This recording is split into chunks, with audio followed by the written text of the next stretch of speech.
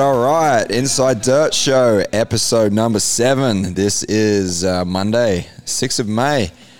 And we are back, everyone. Joe Stevens hosting this gig as usual. I'm joined by Duran Stapleton in the house. How we doing, Duran? Pretty good to be B.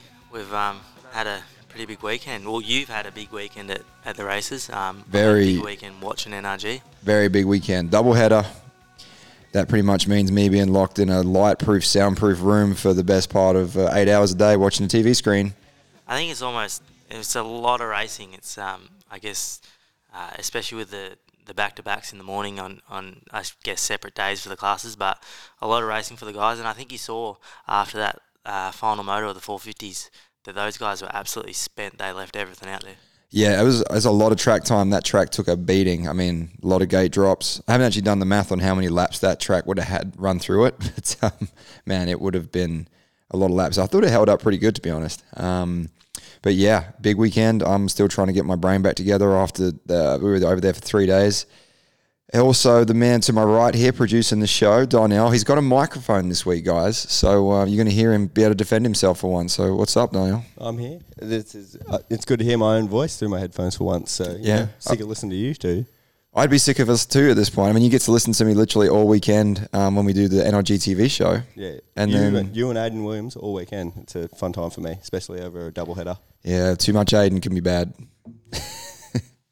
I think everyone wanted to kill Aiden after that drop of the Supercross results on NRG. I nearly wanted to fly kick him in the back of the head. I looked over at Aiden, and I know he's going to hear this at some point, and I was just like, the jaw hit the floor type deal. I was just like, you just said that. I feel like he got really excited because it was a pretty big deal that Cincerillo shit the bed and threw it away, I guess. But he just wanted to put it out there and tell everyone, and I guess... Yeah, I was just like, spoiler alert, you got to throw it out there before you say that. And he's like, oh, but... Somehow out of the 2 days of streaming we were over there, I missed that line, which was great for me because that was the only thing I didn't want to hear about. Yeah, we got to watch it at the... we actually watched it on the flight home. Yeah, $11 in-flight Wi-Fi. You're welcome. Yeah, it was a good investment. We got to watch the Cianciarulo. What's your opinion on that, Duran? Before we get into the Murray Bridge review and talk about everything that went down at rounds 4 and 5 of the MX Nationals... It's an Australian show, but we got to talk about Vegas, man. What happened to Cincerillo? It's just one of those things, I guess. For him, everyone thought this year that he had sort of got rid of those mistakes, and we saw it a few times. Even I think it was at Anaheim too in the triple format. Triple header. Yeah, he had that throwaway race, and then he also tucked the front that weekend. So because it was a Triple Crown, he sort of got away with that one. And then the other round he had that was really bad was the other Triple Crown in Houston. So he got away with those sort of mistakes this year, and then I guess it finally bit him. And it's a tough one because obviously his whole life is being built up. They call him Baby Jesus for a reason.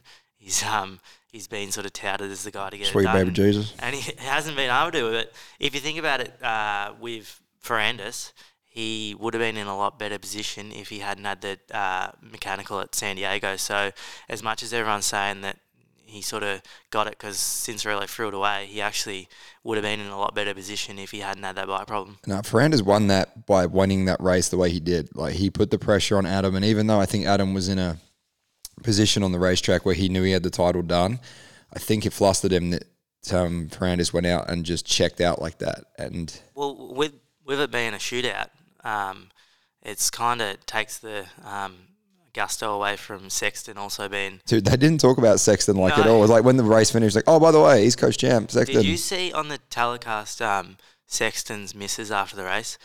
I know you would have. She's a smoke show. She is so hot. I did not know that. So that was a nice one. That was what I took out of it. It was encouraging for you to see that? They should definitely get an interview with her at the press conference and no one gives a stuff what Sexton had to say. It's nice to see his hard work's paying off. on and off the track. I guess, how would you feel if you were Peyton? You'd want to get up and hit the guy's fly kick in the back of the head. Yeah, You would have stepped out of that wheelchair and said, I don't want to go too much more with that. No, but he... I'm not having another meltdown like last week, so let's get into what's coming up on the show tonight. Right, we have got Jaden Rikers coming on the show, guys. He's going to be up real soon. Rikers really, I think, had a career day as far as how things went at Murray Bridge, especially at round 4 on Saturday. Duran Rikers went 3-5, and he really stepped up, and I'd call that a career day. You know, it's something he can really kickstart the rest of the season with. So we're going to get Rikers on in just a minute to talk about that. We've got Kyle Webster coming on now. Webster, that's got to be another career weekend for him, Duran. That was impressive. You know, Webster won both overalls and won a lot of races over the 2 days of racing at Murray Bridge.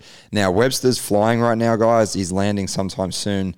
I guess he flew out of Murray Bridge today, so we don't exactly know what time we're going to get him on. He's going to text us in a little bit when he lands, and we're going to hit him up and get him on the show. And we've also got Brody Ellis out of Tasmania. Brody's one of the MXD sort of Yamaha-supported privateers. He had a really good ride in that first moto, ended up second in the first MXD moto on Saturday. So we're going to get Ellis on all the way from sunny Tasmania to talk about how his season's been going and that breakout ride. And in between that, me and Duran are going to talk a little bit about the results over 2 days and try to remember everything that happened, because it was a lot.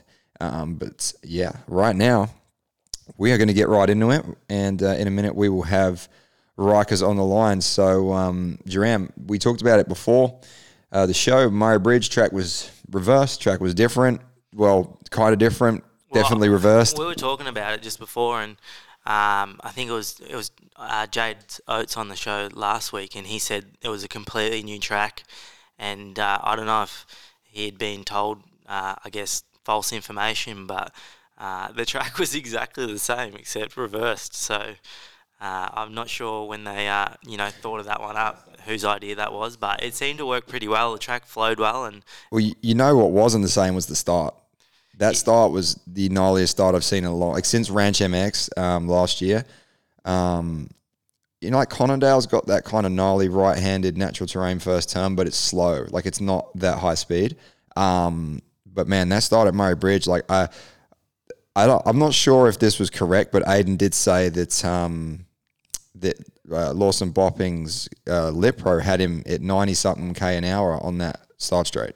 Yeah, I wouldn't doubt that. I think in America when I had Lip Pro on, we were hitting 60 miles an hour, so that's about 100 kilometres. Yeah. So, yeah, wouldn't doubt that, especially in the 450 class. But every time I see a right-hand first turn, and I think they got away with it because it wasn't really it was kind of like a sweeper. It wasn't really a turn at all, almost. It was just sort of gradual. But every time there's a right-hand turn, you don't have the rear brake. It's does cause problems. It's not a good thing when you're going that fast and there's no rear brake access, because that instant reaction, if someone steps out in front of you to maybe just take the sting out of it with the rear brakes gone. And there was a couple of big crashes. You know, we had Waters and Cloudy get together with Dobson in MX1 on Saturday at round 4, and we had... was it Cody Dice? Yeah, Dicey, I think, might have been involved in one. What was the other big... Mason Simmons had a big one at the end of the rollers. No, but the first turn, there was an MX2 first turn crash as well, wasn't there? No? Who knows? I was there. We probably should know. I guess I wasn't, so I'm tapping out on that one. But the fact that it was a right-hand turn, I don't know. I wouldn't, if I was designing a track, I probably wouldn't put that in. But it seemed like the rest of the track did flow nice, and I guess all they really had to do was turn the lips around, and it didn't really seem like a new track to me. I kind of felt like I think the track worked better that way, honestly. But we'll get some opinions of the riders and what they thought as the show goes on. The crash that I'm talking about, though, was the first turn, and we can ask Rikers in a second if he saw it or not. But I think Dobson hit Cloudy so hard that it blew the wheel bearings out of his rear wheel, pretty much. Pretty impressive. Yeah, not for Cloudy's ankle, but he definitely went down. I think Waters was involved too. We'll get to that, but that's what we said coming in, guys. So we got Jaden Rikers on the line right now. Welcome to the show. He had a pretty career standout worthy day at round 4. Jaden, welcome to the show, mate. Thanks for coming on. Yeah, appreciate you guys having the time to put me on the show. Yeah, I know you busted my balls pretty hard after the preview show for the series. When I saw you at round one, you said, "Oh, didn't even mention me on the show, mate." You know, and I was like, "That's right, I didn't." But to be fair, you weren't on the entry list, so that was my defense. Yeah, I had a bit of a late entry, obviously, with my plans into this season were kind of a little bit up in the air until a couple of weeks before, so we were on the back foot there. And yeah, I don't think many people kind of put me in that top 10 on the radar with the last 2 years that I've had anyway. Yeah, I think we'll get to that in a minute because it's definitely been a bit of a roller coaster for you. We've got Duran Stapleton here as always. He'll be chiming in with some questions as we go on, mate. But before we backtrack and talk about how you got to the privateer program you're on this year and how the last few seasons have been, mate, talk about Saturday because you just came out of not nowhere. I guess you've been building to it, but really good starts, really good track position. 3rd in Moto 1, 5th in Moto 2. 4th overall, like that's a massive day for you in MX1, Jaden. So were you just feeling it, or where did that come from? Yeah, I guess it's a little bit hard to say. Obviously, at Wonthaggi, I had an awesome result as well. I went 4-5. Just unfortunate with a flag incident that I got penalised the 10 positions, and that put me 14-5 for the day. So I guess that kind of got overseen. But yeah, Saturday I had a P3 in Moto 1, and I guess that there's just a little bit of a difference between the 3rd and 4th. It seems to be like a little bit more of an accomplishment, and I've didn't even ride the week prior to Murray Bridge since Swan Hill State titles as well. So I guess maybe a little bit of time off, I come out refreshed for the double header, and it seemed to do quite well. You've definitely been doing a lot of racing lately. I saw you was at the opening round of the Vic Titles a few weeks back at Caranbara, and then you were at Swan Hill in between the two national rounds. And I know you were battling pretty hard with Erky Caro at those events, and you were actually getting the job done, beating him there. So I guess it's well and truly saying, round 5 of the nationals is over. You've had 2 state rounds, some preseason stuff. You're well and truly into your program by now at this point.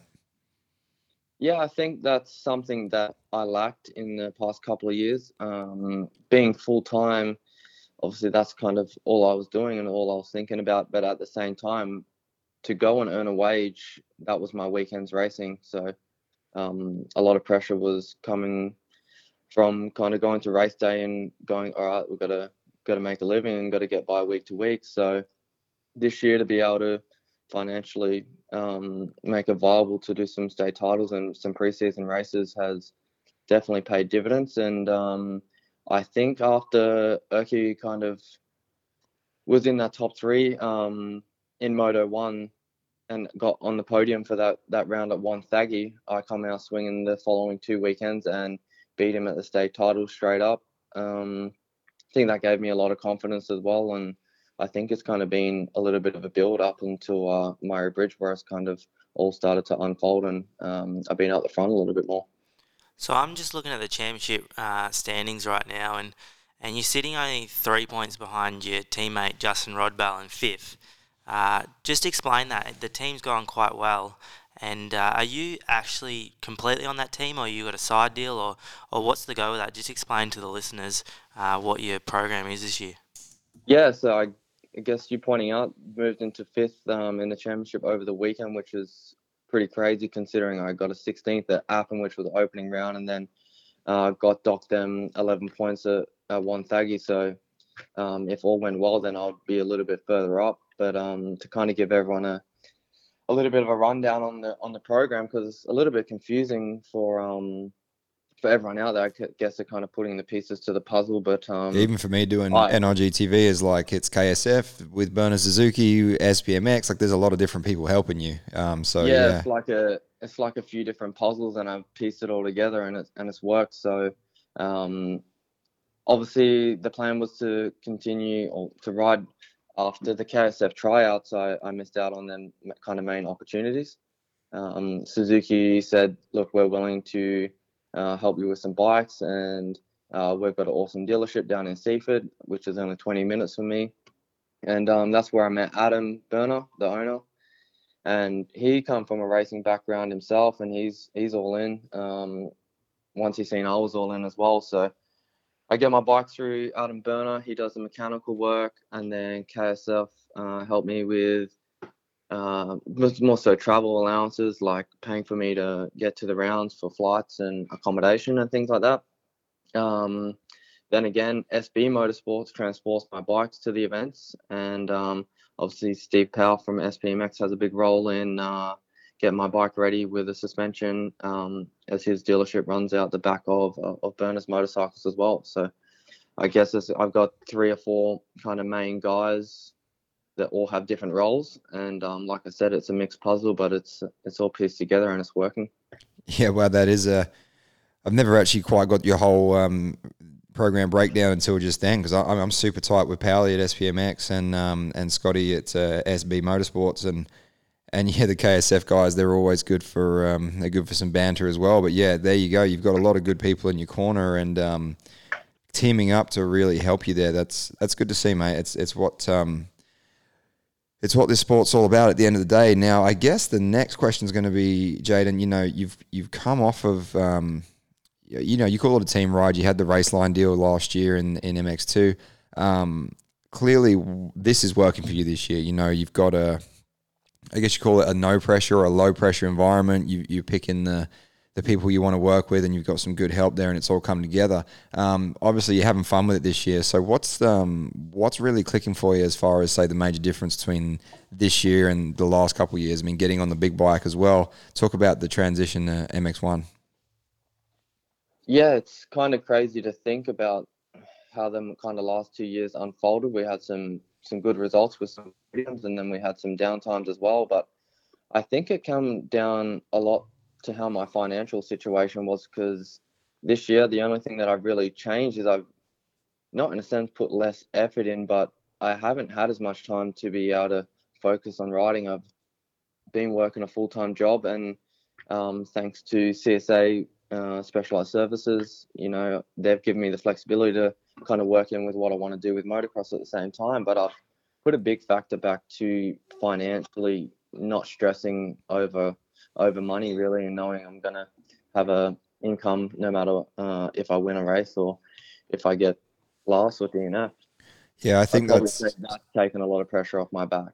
It's something people really overlook, as far as, like you said earlier, that kind of resonated a little bit there. That is something people don't think about. Like, you're on a team wage, and maybe you get whatever it is. Most MX2 guys are signing on 20, 30, whatever it is, as a base, and you break that down, it's like $500 a week, maybe a little bit more. And then you're talking about going to race a state title, and you go, okay, well, that's my salary for the week, and then if I go race, I've got to spend my salary going racing. It's not a very appealing business model, is it? No, exactly right. You look at the situation with the motocross industry at the same time. Like, I had that first year where I got 1 podium, so I got cut back after that, and then didn't provide results again. So to kind of be living off a shoestring budget is hard, and it's hard with living with parents. So I'm in Victoria, right? Me and my girlfriend. I'm spending 20 grand a year just on rent, let alone food and bills else, and everything on top of that. So, well, yeah, this area of Victoria is probably, I mean, it's not city rates for rent, but it's, $400 a week isn't going to get you much more than a 3-bedroom shoebox, really. So yeah, let's talk about that a little bit. So you're from Western Australia, you're from WA, and you've ended up over here on, for the last 2 or 3 years you've been living here now. I see you travel back to WA on and off for some coaching schools that you run over there, which you can plug that out too if you want to and talk about those. But yeah, how's it living over here away from family? You're still pretty young. Like, is it just purely logistics to race over here? It's easier to be based over here on the East Coast? Yeah, I guess the opportunities to progress quicker over on the eastern states is higher. Obviously, the quality of tracks is pretty minimal. I don't know. It's a little bit hard. You got some full-time facilities in Melbourne and on the East Coast, and then in Perth, you kind of just got your clubs, and everyone's volunteering over there, so it's kind of a weekend job for them. Not to say that we don't have some good quality riders coming out of WA, but you see majority of them are on the East Coast now, so I'd put it down to just the quality of riding is what made my decision to come to Melbourne. Getting back to kind of the coaching side of things, that's something that I've been into for the last couple of years, but I haven't really publicized it. This year I'm going to start to push it a little bit more, run it as a business and try to do it in a professional sense. And that's important for me with just what WA is so far out of the way, and a lot of them guys don't have the money to go to your national rounds and things like that. So to be able to take back what I'm learning on the East Coast tracks and give that to them, they're all appreciated, and I have fun doing it at the same time. So it's good for me to get back and see family and catch up with a few friends in the meantime as well. Yeah, for sure. It's a good balancing act now. It's funny you're talking about you're working right now for the CSA Specialized organization, company, whatever you want to call it, and that's actually the Hellier family that own that company that also run the Empire Kawasaki racing team. So that's another connection to the MX Nationals that you got helping you out there. So you've got a lot of different avenues of people in the pits helping you. It's a really cool story. I think that maybe speaks volumes to you as a person, mate. Like, I'm not trying to pump your tires up too much, but obviously everyone's getting behind you. They see something in you, and they're definitely they're definitely rallying around you to show your true potential, which I think we're finally starting to see.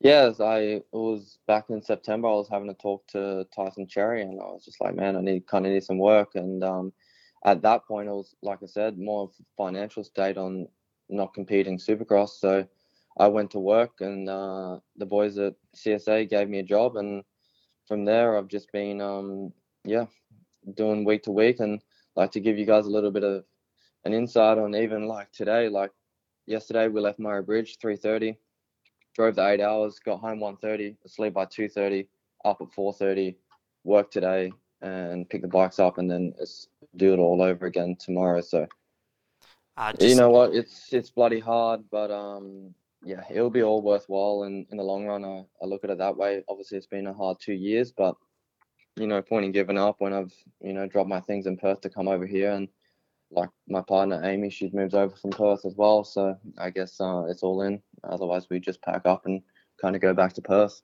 So what do you actually do for CSA? So CSA, there's a kind of few jobs. Majority of it is non-destructive digging. So like we locate gas, water services. We do dewatering, drain cleaning. They do a fair bit of civil work. So anything that kind of, because obviously with all your underground power, we've got the metro train line. So we've got a fair bit on at the moment. So that's just a little bit of a description of kind of what we do. That's a pretty gnarly workload there, mate. And I'm not saying that motocrossers aren't the smartest people in the box, but we've got a few moto guys working for CSA now, so they might want to check some of them civil work sites and making sure they're not digging the wrong holes or something. But no, I'm joking. I'm sure they run a professional ship. I'm just joking around. But hey, one question I've got for you. So you had a lot of success on a 252 stroke between like MXD and MX2. Your first year you're on 250, right? Was that right? In the first year of MX2, you're on a 252 stroke? Yeah, first year of MXD, I was on a 4-stroke. I finished 5th in the championship, and then that following year is the year that I moved to the 2-stroke, and Wilson Todd and I were going bar to bar. So that was, I think, 2015. Yeah, 15. So I always remember you riding that 250 really well, the 2-stroke that is. So I kind of likened it to, watching you ride the 450 now and watching you ride it really well. Like you're obviously fit, you're in shape, you're a strong rider. Do you feel like there's a correlation between how well you rode the 2-stroke as a bigger motor and how well you ride the 450? Like you're just maybe as a rider better accustomed to riding a bike with more horsepower? Yeah, I think that does translate quite well from the 2-stroke to the 450. Obviously, I kind of wanted to prove myself on the 4-stroke, and I did give crap for them 2 years. I think being in Perth, obviously, I don't know, we didn't get much riding time in. So when I moved to Melbourne, I've focused the majority of my time on my technique, and I think that seems to play into the bikes with a little bit more power, and I think that seems to be shining. And them boys in the 250 class, everything's got to be exactly right on. But in saying that, the low pressure situation that I had with the two-stroke days, and at the time I was living with Darren Lee from Track Right Suspension and Luke Lee. A lot of you guys might know them, and it was just a cool little setup that we had going on. No pressure. I just rode my bike and worked a part-time job, and I guess there's a few similarities there. Yeah, it definitely seems like that. And that environment works for a lot of riders. It's not just yourself. And yeah, to talk about what you just touched on there, I definitely agree. You know, I saw you at, I've seen you at the Ride Parks a lot over the last couple of years, especially last year when you were on the 250 for Raceline. And, you know, I'd be coaching my guys. I'd watch you out there doing your warm-up laps or whatever it was, and you'd be doing, you know, X amount of laps, feet on pegs. You'd be doing X amount of lap. I could see you'd have no clutch laps. So you'd have that closed grip on the left hand, and you were always working on something to make you a better and more rounded rider technically. And, you know, as a coach myself and for all the youngsters that are listening to this, I think everyone worries about they worry about going fast and they don't think about how to go fast, you know? And obviously you have that coach technical mentality because you're working with kids over in WA now too. And, you know, clearly, like you say, when you're on the 250, you know, you can kind of hit it and hope a little bit more and hold it wide open, get a good start, and that bike won't bite back as much. But clearly, stepping onto the bigger bike with good technique that you have, it's working for you. And, yeah, I think that building you just talked about there over the last couple of years, trying to make yourself a better rider, is definitely paying off now. Yeah, I think that falls back to kind of the one step back to go 2 steps forward. I think that might have played a little bit with how I was kind of, I guess, honing my technique or kind of building my own kind of little style. So, yeah, maybe it's always It was kind worthwhile. of a ball in motion, but yeah, like a rolling ball in motion that's kind of taken a little bit of time to build some speed. So I don't want to put you on the spot now, but I'm going to. Yeah, but I'm going to. So in those motos, especially on the Sunday, you got quite good starts, and it seemed like for the first few laps you were quite comfortable at running that pace, and then you sort of drifted back a little bit before you sort of regrouped towards the end of the moto. Do you think coming into this second half of the year you're gonna really be able to push for the whole moto up the front, or was there just a little bit of a lull in the motos on the weekend? Because it seemed like you were really comfortable up front with those top guys in the beginning of the motos. Yeah, I was definitely comfortable on the first 2 days within that first 15. Them sprint motos, I know my sprint speed is a little bit off at the moment. And I know there's a bit of time to gain there with fitness and a little bit of bike time as well. So put me on the spot, but like He's good like that.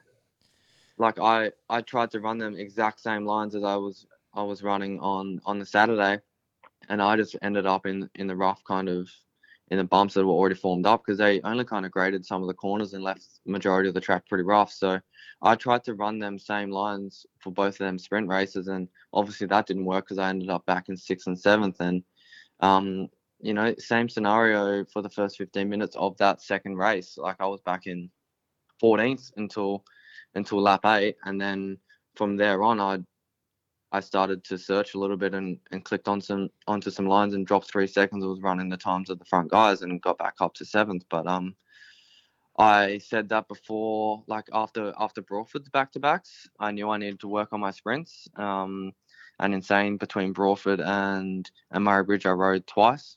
So it wasn't that much time, but put me on the spot. I definitely didn't handle them first 2 sprints well because I had really good track position at the same time. And I think that's a little bit of a mistake on myself, if I'm being honest as well, because obviously I ran that speed for the first 15 easy in the 30s, opening motor on the Saturday. And then when I got the starts, I was like, all right, I'm meant to be here. Let's do this. And then a few of the boys got past me, and I was like, struggled to regroup, and then it was like all over. So I was just Yeah. curious because I guess in the years past, you've always been known as one of the fitter guys out there, and I was just wondering, with the working this year and stuff like that, whether the bike time wasn't quite as much as normal. But I was just sort of curious on whether your fitness may lack a little bit this year compared to years past, because you've been, known for being one of the fitter guys at the end of the motos. Yeah, and obviously the fitness is still there for the duration of the motos, but like with work and with the amount of time that I kind of put in, is we're working on majority of our days, 12-hour days. So come home, I train in the mornings a little bit. I'm lacking in that area. I can be a lot fitter. I've been fitter. I know what I need to do to get there. But you're exactly right. Like, Well, let's not beat yourself up too much. Like, it's your rookie year in MX1. Like, I think Duran's getting a bit. No, I wasn't, but I was just really curious to that, because in years past, I think anyone would say that. Well, it's a bit of fitter a role rider. reversal too, because technically as a rookie, maybe people would say, okay, you should be fast in the back-to-backs with the sprint because you don't have the endurance. But it kind of played out the other way, where you had your better day on Saturday with the traditional format with the longer races. So let's talk about that before we finish up here, Jaden. So I can't remember what race it was, because your class had 5 races like MX2, and honestly, I've got scrambled eggs in my brain right now after calling the action on NLG TV for 2 days.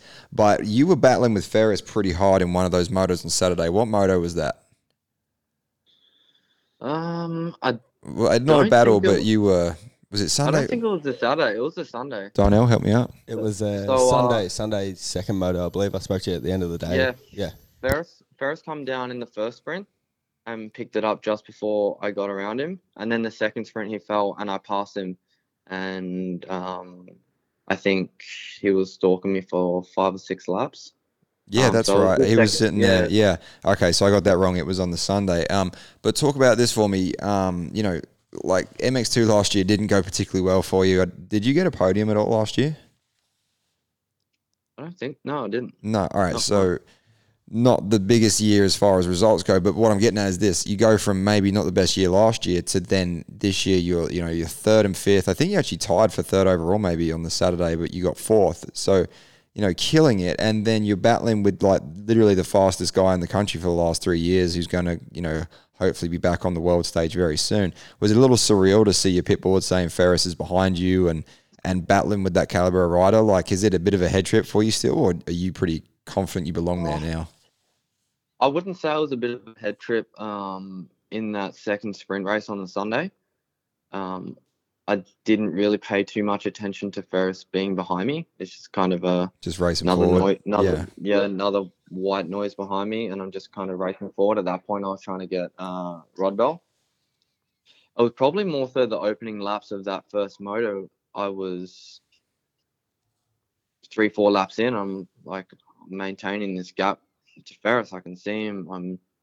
Don't feel like I'm riding over the edge, and that was probably more of a bit of an eye opener. And just following him, a few different things that he does, it's good to be up front and be able to see what he does. And then once Gibbsy got past me, I was like, yeah, they're gonna come, and I'm kind of gonna drop the anchor here. But that didn't happen. I think after that, I kind of knew I belonged there, and being with just Ferris has got so much experience, and just the little fine details that he does different to everyone. I think that's where he gets 3 championships from. So, I mean, you're only going to learn from being around that caliber of rider as well, which is going to be massive for you long term in your career. But hey, Jaden, we got to run, mate. We got some other guests we got to fit on, and we got to do some serious talking about the results as well, mate. But hey, thanks very much for coming on the show. Congratulations on that result over the weekend. Really good to see you finally showing that potential and results that we all know you're capable of. And I was wrong, man. I didn't put you on the preseason picks, and you definitely proved me wrong there. So that's awesome, mate. But hey, thanks for coming on. And I'll see you. I'm sure I'll see you around at the tracks or at Burners or something before the second half of the MX Nationals. Yeah, thanks for having me, and I'm sure you guys will see the better side of me with these next 5 rounds coming up. Too easy, mate. All right, thanks a lot, man. Catch you soon. Too easy. Cheers. See you, boys. All right, Duran. Dude, I put my foot in it with that in the nice of that interview, but it was nice to see that he was honest. You're pretty good at doing that. But I just was curious because whenever I raced Jaden, you just knew he was going to be one of the dudes at the end of the motos that was quite strong. Yeah, you would have raced him actually over the last few seasons, hey? Yeah, so When you weren't injured. yeah, pretty much. But yeah, so I always thought he was one of the fitter dudes, and just curious because he did, make his way back to sort of that 6th, 7th on the Sunday racing when he did look quite comfortable towards the beginning of those motos. So I guess for him, he's spent by the end of this series, spending all that time on the 450, he could be one of those guys that he did tie for 3rd overall on the weekend on Saturday. So I think he did. Don't quote me on that, but I think he did. Yeah. So it won't be surprising if he does end up on the podium in one of these rounds by the end of the year. And if you told me that he was running 5th at the midway point in the season, I wouldn't have believed that, especially with Rodbell. You just said we were out to lunch on that. Yeah, exactly. So let's talk about MX1 now, because I'm trying to get Webster on the phone, but I think he hasn't landed yet. He might have been delayed or something, but we'll get him on at some point here in a minute. So let's talk about MX1, Duran. Biggest news, probably got to be Kurt Gibbs crashing out of contention and DNFing on the final moto on Saturday, so moto number 2. So for those of you that didn't watch NRG TV, and you probably wouldn't be aware of this either, Duran, but obviously Gibbsy crashed going around the mechanics area. That was just a small slide out, no big deal, got back up. So I think it was a lap or two later, from what I heard in the pits, that he, the big rollers rhythm section down the back hill, I guess someone crashed, maybe Mitch Norris, don't quote me on that either, but I think that was the go. So I think Norris's bike was somewhere around that section, and Gibbs has either jumped that rhythm or something's happened and he's hit his bike and gone over the bars. And that's where the shoulder injury came from. You have to imagine if he's not racing on the Sunday, that it's got to be something pretty serious. I talked to him real quick on Sunday morning. I wouldn't say talk to him. I just sort of said, sorry to hear, mate, what's the go? And he just kept on walking, said not racing today. So you could see he was pretty bummed out and he was in a lot of pain. His arm wasn't in a sling, but he was limping and he wasn't moving that side of his shoulder. So clearly, man, he must have hit the ground hard, because Gibbsy's had some big hits over the years and raced the next day, no problem. So I know they were at the Adelaide Hospital on Saturday night getting x-rays. So, I mean, you got scapular knowledge for days. I think you've broken a few of them, right? Yeah, more than a few, but hopefully. So how is that? How is that injury? If you have a broken scapula, can you ride with it? Well, see. To clarify, I don't know for sure that's what it is, but that's what I heard. Well, if it's a scapular fracture, because I've had so many, there's been quite a difference in this last one they did. I completely snapped the back of my shoulder joint off, and that had to be wired back together. But I've also had ones where I've fractured it, and 2 weeks later I've raced with an injection to, I guess an anti-inflammatory injection, which has helped. So if it's a small crack...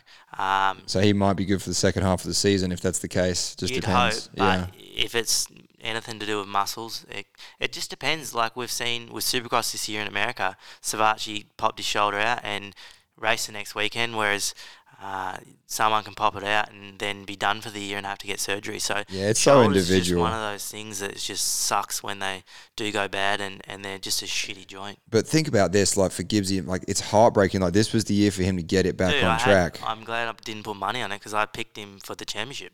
You want to talk about money? We're going to talk about Ferris in a minute.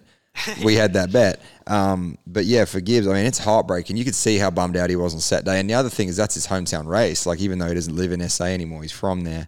So there was a lot of people out there to see him race. From what I could see, he was talking to some different crews at different times and kind of entertaining everyone because they'd come to watch him ride. But, man, bummed out for Gibbsy, and I really hope it doesn't keep him out of the second half of the season. But even if it doesn't, the championship's pretty much done at this point. Well, I think for him, if he can make it back to the last half of the year, he just has to come out and sort of win rounds and sort of stamp that in everyone's mind. But I think championship-wise, he's out of it now. He's, 96 points back. So yeah, that was a big point swing for Kurt Gibbs, and he was really building a solid program for this year as far as the points go.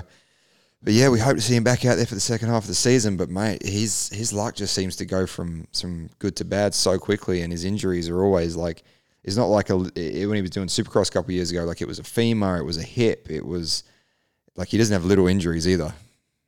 And for him moving across to Yamaha, I'm sure he's getting paid fairly well, and for him to be to be knocked out of the series like this, it's got to be a massive disappointment, especially because he doesn't race Supercross usually. So this is his one championship for the year. I wonder how the disparity is at CDR. Like, do you reckon they've got him on a number 1 and number 2 rider pay scale between Gibbsy and Clout, or do you reckon they're pretty even?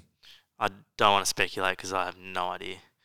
Surely it's a podcast, I guess, but money's one of those things that everyone gets really funny about. But I would imagine you'd have to think that Gibbs is on a little bit more than Clout. You think? I think that's right. Again, I don't know. I'm just speculating here, but Cloudy's kind of establishing himself, especially after the weekend. Like, he's going to be a number 1 guy soon. Well, that's the thing. When in the second half of the year, with Clout having the red plate now, is that Well, yeah, I say number 1 guy soon. Like, he's got the red plate. Yeah, like, so he's got the red there, plate. I wonder if it gets a little tense in the truck. I'm sure Gibbsy's, he's a professional and one of the nicest guys in the pits. But yeah, he's a super nice guy, Gibbsy, and chill. But at the end of the day, racing's racing, and yeah. Well, I don't think we're going to see Gibbs come out and clean Clout out, but it may get a little bit tense. That was your call for last round with Melross, wasn't it? To be honest, I'm pretty disappointed Hayden didn't come out and do it, but he's too nice of a guy. Yeah, I mean, it's disappointing he didn't clean out Dean. It was a simple move. Would have made me look really good if he did. So let's talk about Ferris. Okay, so before we get anywhere, this is what the viewers really care about. I keep saying viewers because of NRG. It's listeners for the podcast. But anyway, so you said, oh, you got $10 out for me. I pay my debts. You said that Ferris is going to sweep both rounds. Yeah. Yeah. You put $10 on I think my words were he would be a failure if he didn't win both days. It was what you said. I said, no, I said he doesn't win Saturday and he wins Sunday. And then Donnell said... I was completely out to lunch. I said he wouldn't win it all, and my money was gone after the first moto on Saturday. The first thing he said is like, in NRG trailer, he's like, well, I guess Oats ran $10. But Jade's Oats said something. I can't really remember what it was. It just sort of sounded like Yamaha and Blue Crew and saying the right things. Well, he picked Gibbs, so he's not even close to getting this money. But he did say Blue Crew was going to win, But that's so much of a generic answer. He's a Yamaha-supported coach, and that doesn't count. That's too boring of an answer to be even part of the bet. So I said that Ferris would win Sunday. I said they'd struggle Saturday with settings. They'd figure it out. And it kind of went the other way. Well, I want to talk about that because have we ever seen... Well, we haven't. In the last few years, Ferris, in that third moto of Sunday, he pretty much just rode around and got 5th or 4th. So we haven't seen that in years.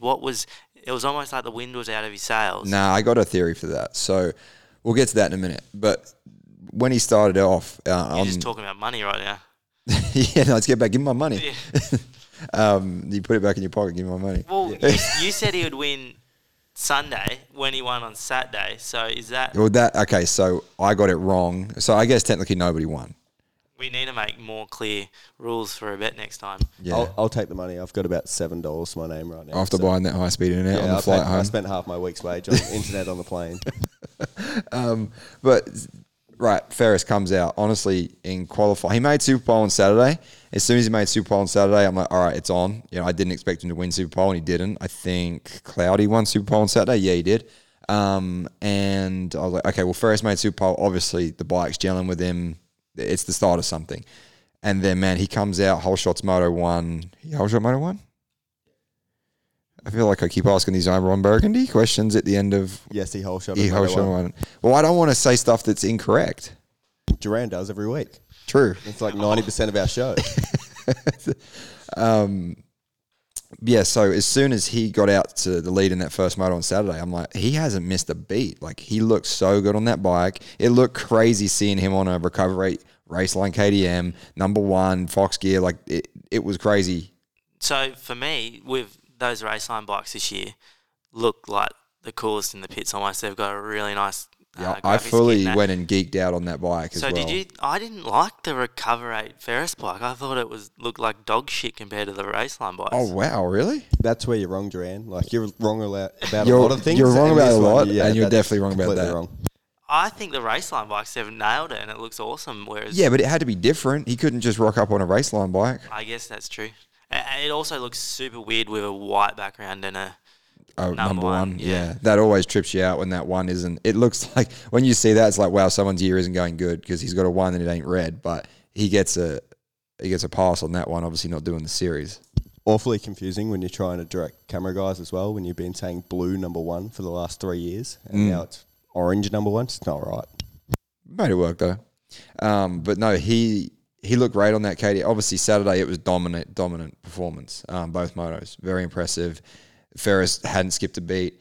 I guess that's what you were getting at, Duran. If he didn't do that at least once over the weekend, as far as the 2 rounds, like it would have been a failure. Well, after the Saturday racing, he did win both motos, but after seeing how Cloudy stuck with him, I think it was during Moto 1, I kind of was a bit sceptical with the sprint format on Sunday morning because I thought if Cloudy can run with him, it's going to make it tough. And then if you saw I think it was the second moto of the day on Sunday, in the second back-to-back, Cloudy's intensity in that first lap was way better than Ferris. He actually passed him in the second corner, and that really set up that race. If he hadn't got past Ferris that quickly, it may not have ended up the same because he just had a lot more intensity in that first lap compared to Ferris in that second moto. He did, and I think that's where there's a couple of things that come in. On Saturday, when Cloudy was hanging with him,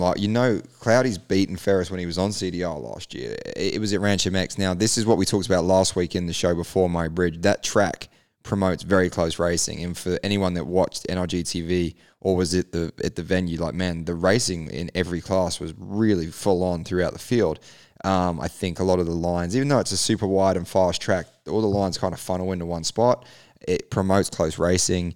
So I wasn't entirely surprised to see Cloudy or anybody else battling with Dean at that pace. My question is, on Saturday, do you think he had more in the tank?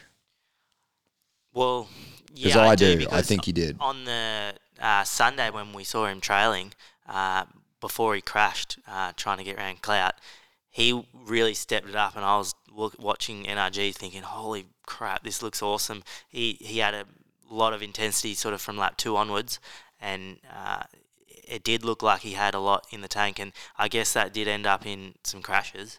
But yeah, that was a weird deal. So, to summarise, his Saturday was killer. It was what we'd all expect from Dean Ferris. He hadn't missed a beat.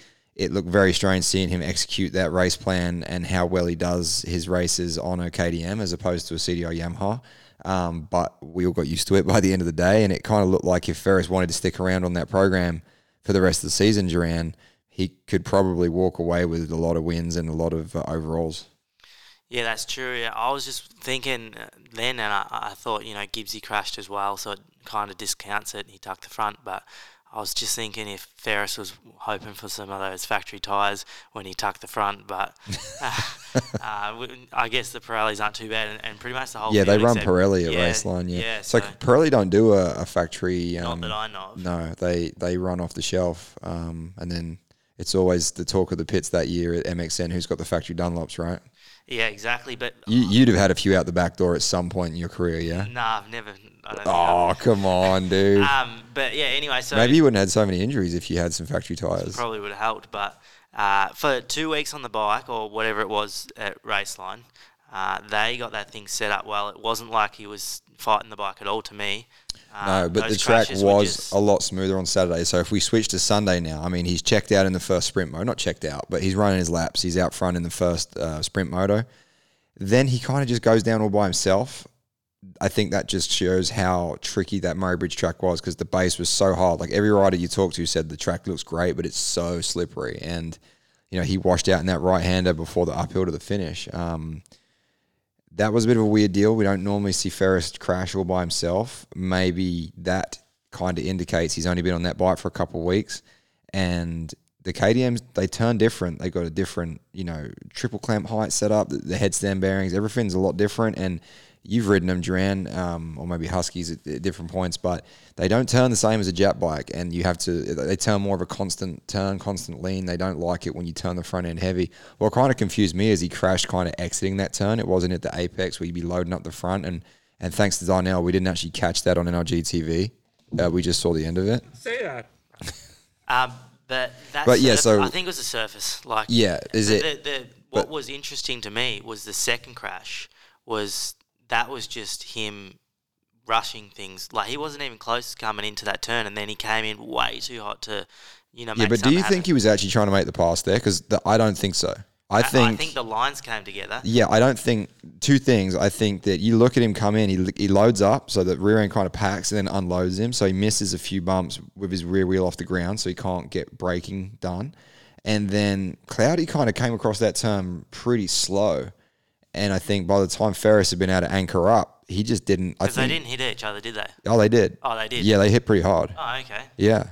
Maybe I'm blind. Possibly. Might say you're out to lunch.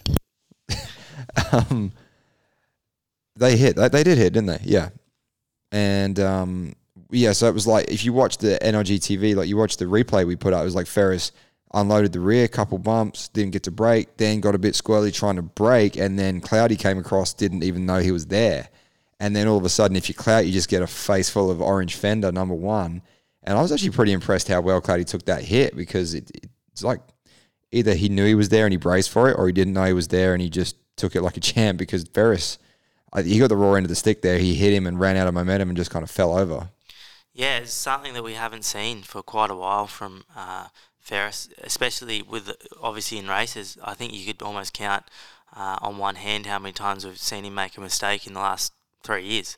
So yeah, it's very, very rare. And then look, here's what I think. I think he won on Saturday. He proved his point. And the moto world media, it's a small place, so he should have just dropped the mic and left. Yeah, he smoke bombed it. Could have just gone home. But I think there was more racing to be done on Sunday and more bonuses to be made. But it didn't work out that way for him, unfortunately. But I think by that third moto on Sunday, the track was baked. It was square edges. It was gnarly. Like, it finally got to that Murray Bridge where it gets pretty sketchy at the end of the day. And I think he was probably in the mindset of, if I get a start, I'm going to go. And if I don't, well, you know what? There's still the opportunity that he's hoping to go to the States. There's still that ambition. And he'd be kicking himself if he does get that phone call maybe this week to go to America and race a pro motocross series, and he's got a busted wrist because he crashed trying to pass for third at Murray Bridge, But if he does go over to America and he's a privateer, which I don't know if he would do or not, but what bike does he ride? Because he's been on a Yamaha for the last 3 years. I don't want to speculate at this point. Like, if it's going to happen, we're going to hear about it this week, surely, because Hangtown's not this weekend, next weekend. Yep. So if it doesn't, if there's no news this week, he's not going. It seems like a waste of a year if he doesn't. He's got to at least, he could. I'm sure that Raceline bike's nothing, too crazy, nothing too special. He could take some of those parts and. Nah, I don't think he's interested in doing it that way. I mean, he did it. You heard how much money he talked about spending to go do it in 2017 when he shipped his CDR bike and some of the team out there. Like, that would have cost him a lot of money. Yeah, I guess. But, like I said, I just think if he doesn't at least do the 2 Californian rounds, he can still come back and finish his series off in Australia. But if he goes over there on a program he's paying for himself, and it's not the best, his privateer bike, he's not got it set up for the States, he's not got American technicians, then he shows his hand to America again. And if he doesn't do good, then his stock's pretty much done over there. Yeah, I guess. But I don't know. It's a double-edged sword, right? But to me, if he doesn't go to the States, he does the rest of the season with that setup. He probably wins a lot of races, probably makes some good bonus money, and either way, it's going to work out. But I think we talked about Ferris enough now at this point. But I wanted to, before you talk about any of the other riders, it's always interesting. So that track, Murray Ridge, how many times have they had the Nationals there throughout the last decade? It's there every year, yeah. So they know how to prepare a track. It was the exact same track except backwards. How does it end up hard like that when they've prepared it year after year and they nail it nearly every year, and then we show up this year and it's... I would agree, except for the fact that because you weren't there, you didn't see how the rest of, like, literally, and Donnell can back this up, like, the track was like stay in the mornings, the track was ripped, it was tacky, like it was prime. Next to the track, like the infield, where all our cameras were, where the cables were, where the fans were, it wasn't just dry, it was like maybe half a foot of like bull dust. And they haven't had they had to truck water in to it water seems the like track. we have years where pretty much all the clubs nail the track, and we have some really good, racetracks. This year it seems like we just had some really bum luck. We've had round 1 that's Appin, that's a full mud bog. We've had round two at Montague that was raining on and off all day. Then Broadford's was pretty good for Broadford actually, and then now we've had rounds 4 and 5. So hopefully I've got big expectations for Gympie. I've heard some good things, and hopefully round 6 is knocks it out of the park, and we can have some good racetracks, because it did seem like that track on the weekend, the beginning of the motos, and especially on Saturday, there wasn't much to separate the riders. And I know we're not talking about MX2 right now, but we had some sort of odd results, like Barham was up there, and a few others like that. I just don't think there was much to separate. No, there the riders, wasn't, and I think it wasn't rough like it would normally be. No, it formed up strange. I'll give you that. It was like the base was so hard, and again, I'll put that down to the drought situation over there, because you know how hot it gets in SA in summer. It's ridiculous, and they've had no rain. Like I said, they were trucking water in, so they ripped it X deep. I don't know how deep it was, but it that got moisture. But as soon as that pushed off, and that's what happened to a lot of the track, right? Is that you had the rock hard surface underneath, so all these nice ruts formed up, and like high walled berms, that Murray Bridge is kind of renowned for. And then once those, what it's like, Duran, once the track forms up, you kind of can't go high in those ruts anymore, because it's all baked off and it doesn't really work anymore. And then they were just left with this super hard blue groove surface that had wet, moisture dirt on top. And that's where all that wheel spin and that unpredictable, like Ferris's crash came from. I'm just surprised we didn't see more flats, because it did seem like there was a lot of square edges and a lot of hard riding. It would have been sore on the lower back on Monday. I think Chucky Sanders' kidney belt would have come in handy with them That's square edges. I was actually thinking that. Maybe he's onto something. Maybe. You just got to build up a tolerance to your kidneys. If you've, taken a few hits on the square edges with your kidneys, they get, they get strong and they get built up. They get used to the. They get tough, do they? The trauma, I guess. Kidney trauma. Yeah. Great sport, motocross. So that's Ferris done.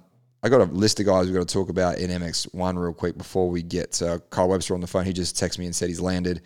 So we'll get him on soon to talk about MX2. So Luke Clout leaves with the red plate. Really solid 2 rounds for Clouty. See, I was thinking this, and he's got to be a little bit disappointed that out of the 2 days, he won. Can't you just be happy for someone at one point? But I'm sort of thinking as a racer, like, yeah, he's come out with the points lead and it's all good. But in his defence, before you go any further, he got run over in the first turn on Saturday, right? What moto was that he crashed in the first turn? Yeah, that was the first moto. First moto. So, yeah, hell of a ride. He had the Mike Metzger helmet going on with no peak, and the rear fender was... And that's when Dobson hit him. And I talked to Clout on Saturday, Arvo, real quick, and he said that as he was kind of sliding, his foot was in a... I don't know, like he said he was on his toes, and that's when Dobson ran over his ankle. He thinks it was Dobson anyway. Not like Jesse did it on purpose, but yeah, they came together. And he we saw photos of his ankle, and it was like black and blue. And he pretty much said to Aiden and I that, after this weekend, he's like, he's going to need to take a little bit of a time off, because he's like, my body's really sore. So for him to do the performance he did on the weekend with his body that banged up from that crash, now you go. Okay, I'm not like picking on the dude. I'm just saying that he's got to be disappointed. He won those back-to-backs, and I want to know if this rule is going to stick around for next year, because he won 2/3 of the motos again, and we had him in second overall, which to me, I understand the rule, but it would bug the shit out of me if I went and won 2/3 of the motos on the day and still got second overall. Well, it basically gives you so Waters went 2-2, Clout went 1-1. Yeah, I understand the rule. No, I know you understand. Yeah, I know we don't need to do a diagram and shit, but you understand it. And but yeah, basically it was like just a single moto. That's how it worked out. But that's where the consistency comes in for Waters having to get that second in Moto 2. Yeah, I don't know. I don't think you'll... Because to me, on the day, on Sunday, Clout was the best dude. He won 2/3 of the moto, and he got second overall. Just back to the Ferris bet, I did say Luke Clout would win. So do I get like $5 out of that? No. So yeah, Clouty, obviously points lead now, killing it. He it's going to be interesting to see if he can really... Do you like him for the title? It's hard, because you think of that team that Gibbs is the dude that would get the title. So I didn't really consider Clouty to be consistent enough over the 10 rounds to get the championship. So to me, it would be a little bit surprising, but I guess if you look at the trajectory of his career, it probably makes sense that he, gets it done. I wouldn't be so. I don't think he gets it personally. My money's on Waters, but I wouldn't be surprised if he did. Put it that way. I would be a little bit, but knowing how, well, I don't know, but from how everyone talks, Cloudy definitely puts in the work, and whenever you're at the track, he's one of the dudes that's always putting in the motos. So hard work pays off, and for him to have the number one plate, yeah, it would be unexpected for me, but it would kind of make sense as well. So he took that plate from Melross, and I thought Melross had a really solid weekend. His MO is clearly consistency. Hasn't got a moto win yet. Well, I guess he did get a moto win at Broadford, but with the penalty, he didn't. Whatever you want to call that, in his head, he probably got that moto win. But man, I think he went third overall on both days. Is that?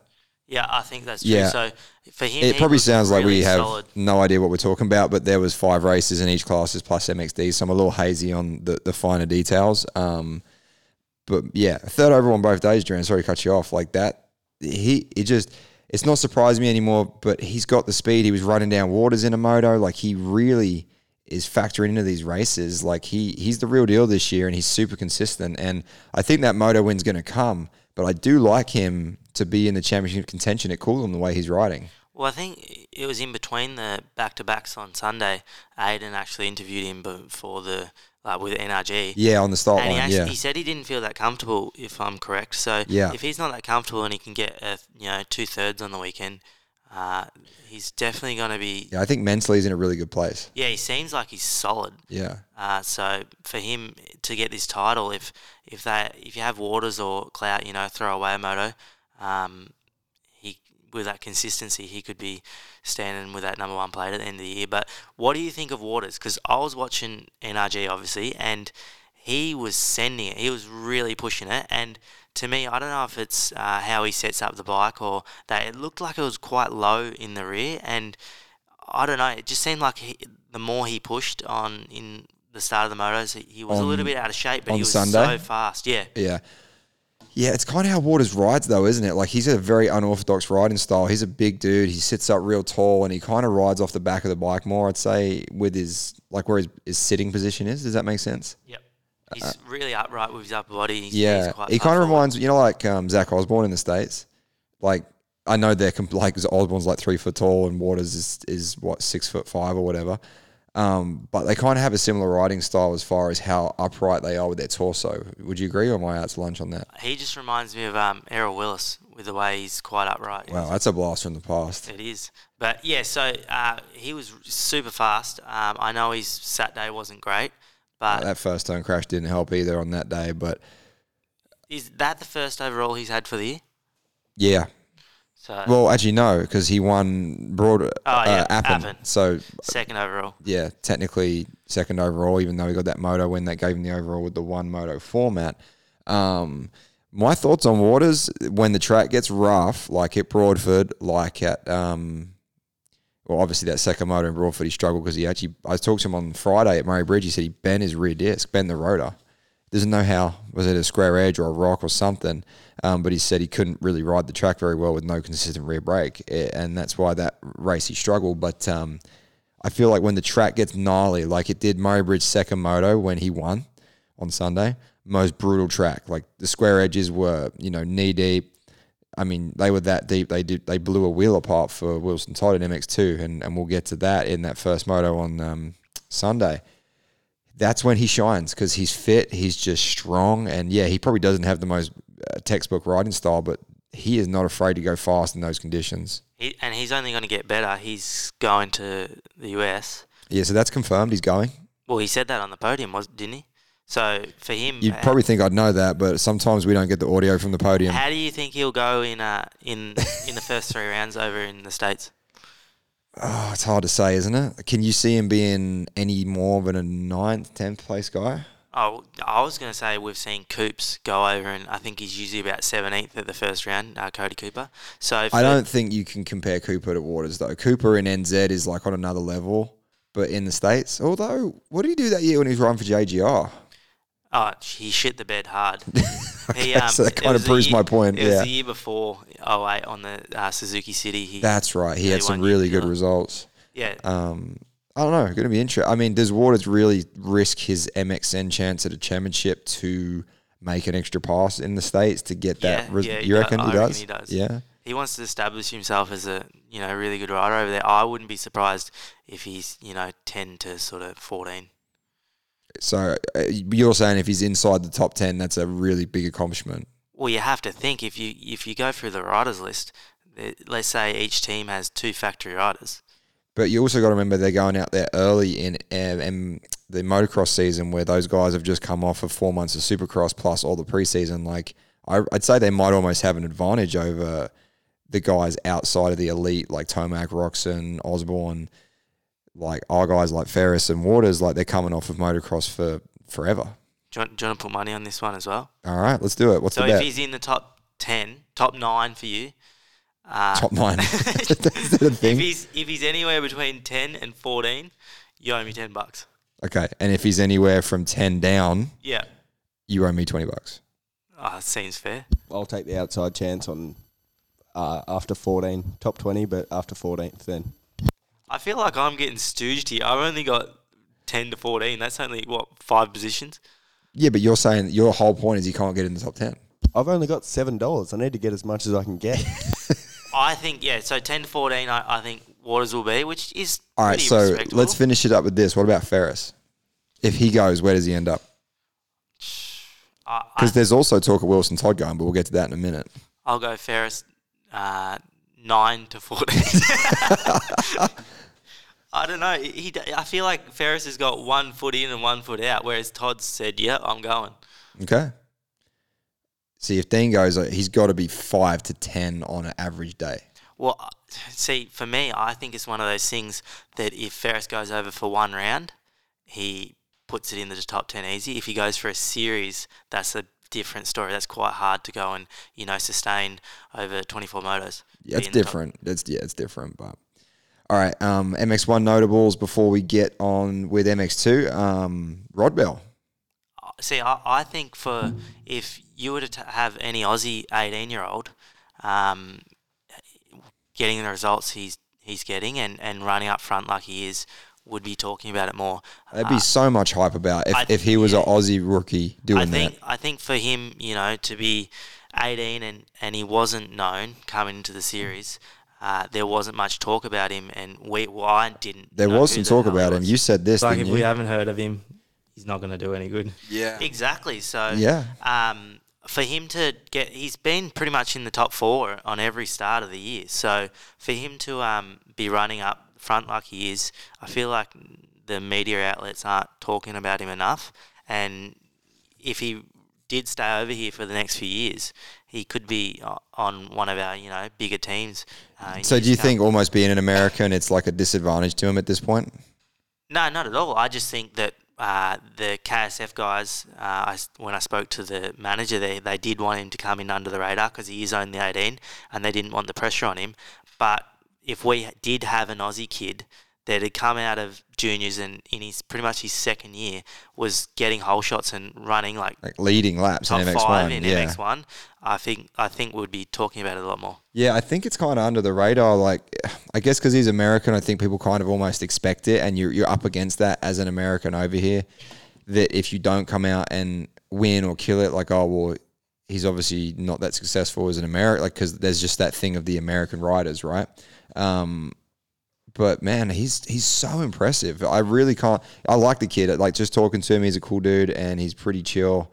But man, when that gate drops, he is all about it. So, what do you reckon of Metcalf? I don't think he should have been riding personally. I want to go over and give Uribe a hug and a hot chocolate because he definitely he definitely lays it all on the line on Instagram, and everyone knows the struggles this year. And I just always wonder. I saw today that Uribe said that he didn't have to be out there, but I kind of feel like he's the only rider Honda has. If you look through the field, what notable riders are on Honda? Yeah, I don't really know what happened because the Red Rider program last year was pretty big and they had a lot of privateers. It seemed like everyone sort of went away from that. Even in the 250 class, I think Constantino's the only other real Honda rider apart from Webster. There's Lockie D in MX1. Yep. He's like a 15, 20 plays guy. Isaac Moll, he's on Honda still, but is he injured right now? I haven't seen him. I haven't seen him all Yeah, year. I haven't seen him. So that program didn't really seem to work out, and it's just a bummer that Honda, when you think of Honda, you think of one of the biggest powerhouses worldwide, and for them to have one rider, I guess this is what happens when that rider does get hurt. Well, you put all your eggs in one basket, and I mean, look, I love Brett Metcalf. Everybody does, and I think you're right. Like when I said, I don't think he should be riding. I just think that he's clearly not in a position to do his best, and he's representing his sponsors and he's representing the team, yes, but like he just looks like he's in qualifying when the track was smooth. He definitely has a dip, and you could see that it's still there. Like he's still Brett Metcalf. But have you took a look at that finger?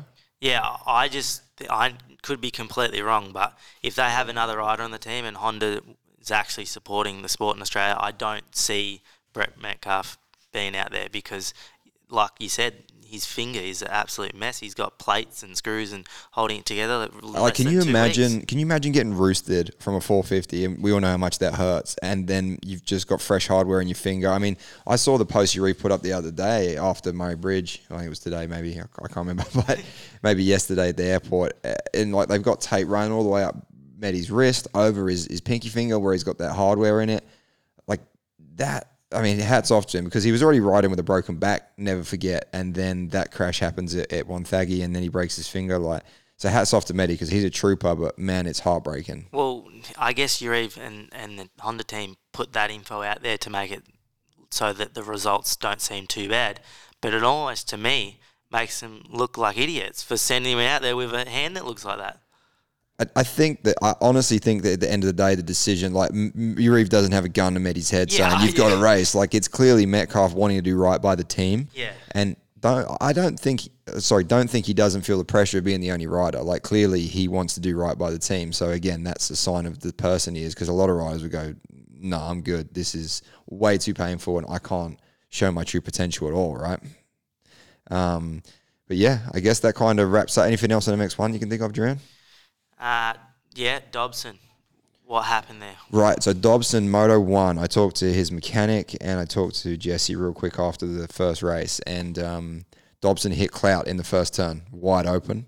And this becomes the problem now with Dobson being a privateer, only running one bike. He hit Clout so hard that they reckon the impact, his bearings in the rear wheel were already had a lot of hours on them and a lot of mud from the first few races.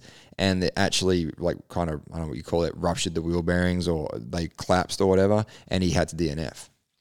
But even on the second day... Oh, sorry, so that was the first day? It didn't look like it really got going for him other than that. No, it didn't look like Dobson really showed up because what we're seeing this year, he's been really good, and for him to be, hovering outside the top 10 even at stages, I was really surprised. A lot of guys didn't gel with the track, and I guess he was one of them. The other one was... do you reckon it was tense under the Empire truck with Boppo beating Longy? I kept saying that on IGTV, like you've got the fill-in passing the contracted rider, but surely that's Longy's first race of the year. He's missed for 3 rounds and he's had an elbow injury. You can't read too much into it. He was getting good starts. Yeah, he was getting really good starts. So I would definitely look for Longy to, put in the homework and get some bike time, which it looks like he hasn't had. Yeah, he hasn't. You can't judge anything off of that. No, so he could make this interesting, and if he has the speed that he had last year, he could be a podium threat towards the end of the year. I was actually pleasantly surprised with Longy. I thought he had a lot of speed, but yeah, we got to wrap this up because we got to get to Webster now. But he had speed, he just needs bike time, and Bopping was pretty good too. Going to be interesting to see if the Empire guys keep him around. But that's going to be a wrap on Thor MX1. So let's get into MX2 now, and I think we really need to start here. We've got him on the phone. He's just landed, and I don't think you can look much past a 1-1 winning both days. Kyle Webster, welcome to the show, mate. Thanks for coming on. Hey, how are you? Good, buddy. You've got Duran Stapleton here. He'll be giving you some questions as well as we go through the interview. But, hey, mate, I know... Oh, sorry. Oh, you're good. What did he say? He said, how you doing, Banger? I'm doing pretty good, mate. Thanks. Good. So, hey, man, you just dropped out of the clouds. You just landed. Did you just go back to Sydney or where are you? Yeah, just back to Sydney tonight. Cool. So Um, back d- home for a little bit before I head back to Perth. yeah, did you go back to WA in the mid-season break? Yeah, I'm going back in a couple of weeks to go into go do Manjimup. Oh, nice. Yep. Yeah, so try and do that once a year. Go home, see my parents and family and everything. So Yeah, that's always nice with that mid-season break, and hopefully raise management and make a bit of extra cash as well. that's it. So hey mate, yeah, I was going to make some sort of joke like you just dropped out of the clouds landing, but your head must still be up there because you just went 1-1 and probably a career weekend for you. I'd say that's going to be a highlight for years to come. How's that feeling, man? Is it sunk in yet? Oh, a little, yeah, I guess. Like this morning, I sort of woke up and it was just a bit like, wow, I can't believe that actually happened. But no, definitely a career best, and surprised myself a little bit there. But yeah, no, I'm pumped on it. I can't really say too much else other than that. Yeah, for sure. I mean, look, I feel like, and I've been a bit vocal about this with you over the last couple of seasons, Kyle. Like I felt like it's always been there. You've always shown flashes of it, whether it's winning races, whole shots, track position. Like you've always been on that level, but it's never quite all come together for you. I think that's a fair kind of a comment. I don't know if you'd agree there, but what changed over the weekend? You just kind of finally got it all put together. Oh yeah, for sure. No, it has been like that, over the last few years. And I don't know, really, like, as you know, probably the start of my season this year didn't quite go to plan the first couple rounds. And I just sort of went down to Ross's in Melbourne and have just been spending more and more time down there with them, and just learning like better racecraft and stuff, I guess, and just good starts really and whatnot. And over the weekend, I just felt like I gelled with it a lot. Like it was a hard track, and I had some good lines compared to the other guys, which was good. Like I picked up on them in the morning, and kind of when I was walking the track, sort of felt like where it would go, if you know what I mean. Yeah, for sure.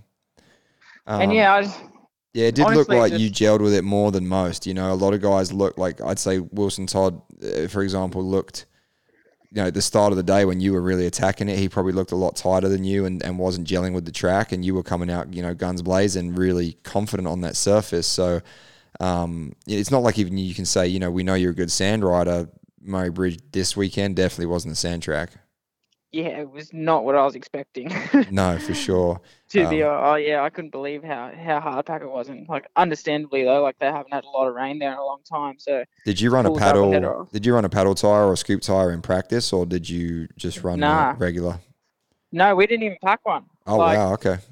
Yeah, I was like pretty happy just to run the Pirelli mud tire. It's like a bit of a half. Yeah.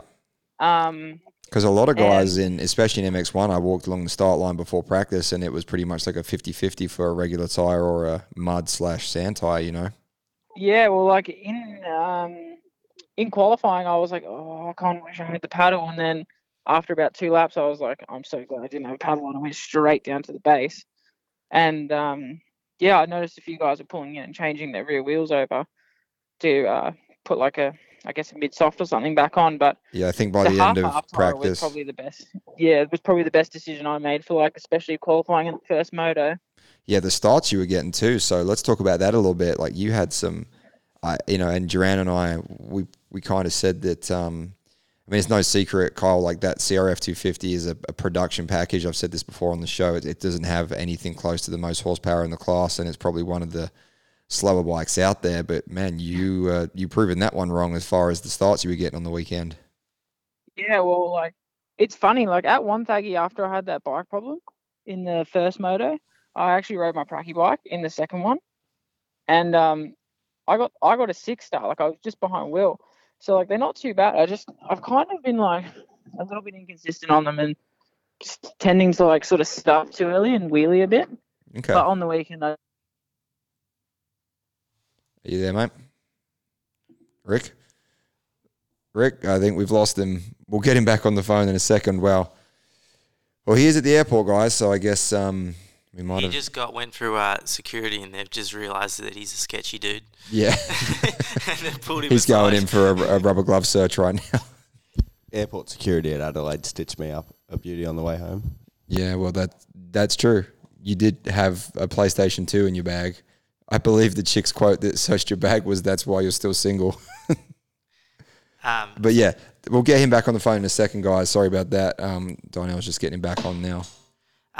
Pretty impressive weekend for him. He pretty much halved, so he was quite a long way behind Wilson Todd. He was 44 points behind. He's knocked 21 off of that lead, so he's only 23 points behind now. It's so. definitely put him, and that's with a DNF. But we got him back on the phone now. You there, mate? Kyle, how you doing? Yeah, sorry, I don't know what happened there. No, it's all good. I guess you're just pretty desperate to get us off the phone, right? Didn't pay his phone bill. No. Yeah, now you got some bonus money. You can pay your phone bill, mate.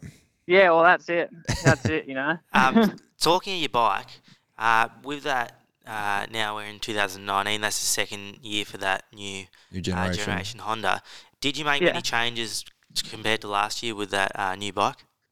I'm not. I know, like, because we go through XPR obviously in America, and last year he built them all over there and just sort of sent us like the whole package back. And this year, the only difference that we really made was he just sent the parts, and Mick and Craig built them here. But as far as like XPR's development goes, I'm not entirely sure what they've changed. But from production, like, they came out this year with like, obviously I think it was a smaller throttle body and like a few minor changes for bottom end, but yeah, not a whole lot really, to be honest. You kept on the podium. You kept thanking Promoter Suspension, and I know in years past they've had quite a lot to do with that team. How much testing do you get to actually do with Promoter Suspension? Are they still heavily involved with that team? Because it seemed like your setup on the weekend was really good. Yeah, well, we do a fair bit of stuff, like, but it's more so like we have like a base setting we've been working off of for a little while, so it's just like small changes at the moment. But it's been a lot better for me because, like, this year I've been having Craig, obviously, as a full-time mechanic on the team, so he's been able to come with me riding a fair bit, and yeah, it's just a bit easier for him to help me like see what the bike's doing and stuff. So we've been doing a lot of changes and whatnot through the season, and yeah, Whitey and that has still got a fair bit to do with the team, as in all of our suspension and all that sort of stuff, Yeah, and I guess touching on that as far as suspension and chassis, like that CRF 250 for the longest time has been renowned as it's an amazing handling bike, and putting that package you've got together with that as a standard bike to build off, like, it looked great on the weekend. Yeah, definitely. I mean, it always, I guess when you have a good weekend, everything sort of feels good and looks good, but it has been really solid this year. I mean, like at Broadford and all that, it was really good, and even 130 before I sort of got filled in with mud and whatnot, it's been solid. So I can't really complain on that side of things, Yeah, 130 for you has kind of been your kryptonite the last couple of seasons as far as mechanicals go. Don't get me started. I freaking love the joint, and it just bites me. Yeah, I mean, I know it's no one's fault directly, whether it's just the way things roll. But man, you just want to get out of there with a solid result at one point in the next couple of years, eh? I know. It always sort of makes my season a little bit harder. You can't be too mad. He got his first overall career podium win at 130, didn't you? Yeah, I did. Yeah, last year, and then the next day, the complete opposite. So yeah, so that was like a highlight and a disappointment in one weekend. It literally was. It didn't even feel like a good weekend when we left that day. So it's funny having a career weekend like you just did. We're heading into the mid-season break right now. Is there anything that you're gonna, I guess, spoil yourself with that bonus money? Because I'm sure you're going straight to the bank after that weekend. Honestly, I haven't really thought about it too much. Like, I'm pretty pumped, that's for sure, but there's still got a bit on. Like, I'll probably cruise this next week or so, and then it's just back to normal, really, like going to Perth and racing and riding over there. It always just seems to fill up, but I don't know. I'll have to think about something maybe cool to buy. I'm not sure yet, though. Treat yourself to something, but you got to... Yeah, at the same time, like you said, it's pretty much back to work. You can't dwell on it too much because you kind of now at this point, Kyle, I mean, with that DNF, you were out of the championship realistically as far as points go, even if it was early on. But with Wilson's troubles with the broken wheel in Moto 1 yesterday, you're kind of back on the radar now. You're in that... How many points was it, Duran? You're out 20... He's 23 out. 23 and out. He made 21 up over the weekend. Yeah, so you made it, halve that gap in one weekend, 2 rounds. That's a real possibility for you now to be in this championship hunt again. I know, it's definitely like it was quite weird. Like, I didn't really think about it until after the weekend, and I walked over to the truck just to have a quick look, and like it was my goal to sort of. It was a far-fetched goal, of course, but like by the mid-season break, I was like, if I can get to second, that'll be pretty cool. Obviously, it had to work in my favour a little bit, and it did. And when I saw the truck and I looked at the points, I was like, oh, it's tightened up a lot, you know. Yeah, for sure. But, it definitely was a big point yeah. swing. I mean, but you've had your throwaway moto with the DNF, and even though Wilson didn't DNF, I guess that's kind of his throwaway moto at this point. So now it's just going to be a straight up. all on. Yeah, it's on. Well, the thing is, Oh, they definitely. did it. Yeah, they did it in the. Each of them did it in the back-to-back motos. So they did lose a whole moto, but they actually, with the combined scores, damage control. If you'd have had that straight up DNF in the regular moto, that would have been a lot worse for both of you. Yeah. Well, like I wasn't really sure how that was going to work, and the way that it worked for me at 130, I was pretty pumped. Like at least I kind of got some points, and same as Wilson. Like it's almost the same. So he's still a little bit away. Like 23 points isn't going to be easy, especially with the way he's riding. So, I mean, I'll try not to really think about it too much. No, just take it race by race and go from there. Let's switch gears up a little bit, Kyle. So how many years now have you been on the tour and with that CRF Penrite racing team? I think I did my first year of 19s in 2014. Yep. I did my first year, and then I did 1 year of lights in 2015, and then I kind of went to Honda in 2016. Okay, so it was 16. Yeah, it's been okay. I thought you were with that team. And who were you riding for in 15? SFC. Yeah, I was on my own at the start, and then like McCoy's team helped me out for the last little bit in Supercross. That's right. I remember that now. Sorry, we're going back a few years. Were they riding Yamahas back then? Yeah. Yeah, the black okay. ones. That's right. Yeah, you got okay, I remember now. Yeah, that makes sense. Yeah. The world's coolest two-stroke. Yeah, that's right. I remember now. Okay, cool. So, yeah, you've been around for a little bit, and you've been with that. So this will be your third season on the CRF racing team. Fourth season. So I guess the question is, you've had some really good results, and no offense to that team whatsoever, and I think they've built an excellent program around you over the last few seasons. But have you had opportunities maybe with the race wins you've had and the overalls and being sort of a breakout guy at different times in different years? I'm sure that some of the more reputable or more established teams have come and talked to you. What's made you stick it out and really build and grow with this CRF team? Well, like I never really had anything come my way until sort of last year. Like the other years for me haven't been like overly great, but last year wasn't too bad. Like got a few race wins and a couple overalls and stuff, and I mean, like a few people did speak to me a little bit, but I almost felt like I kind of like Mark and all that stuff by me a lot and through the bad years and whatever. And honestly, like I asked for what I asked for, and he gave it to me. Like I said, like we need a full-time mechanic, and Craig's the guy.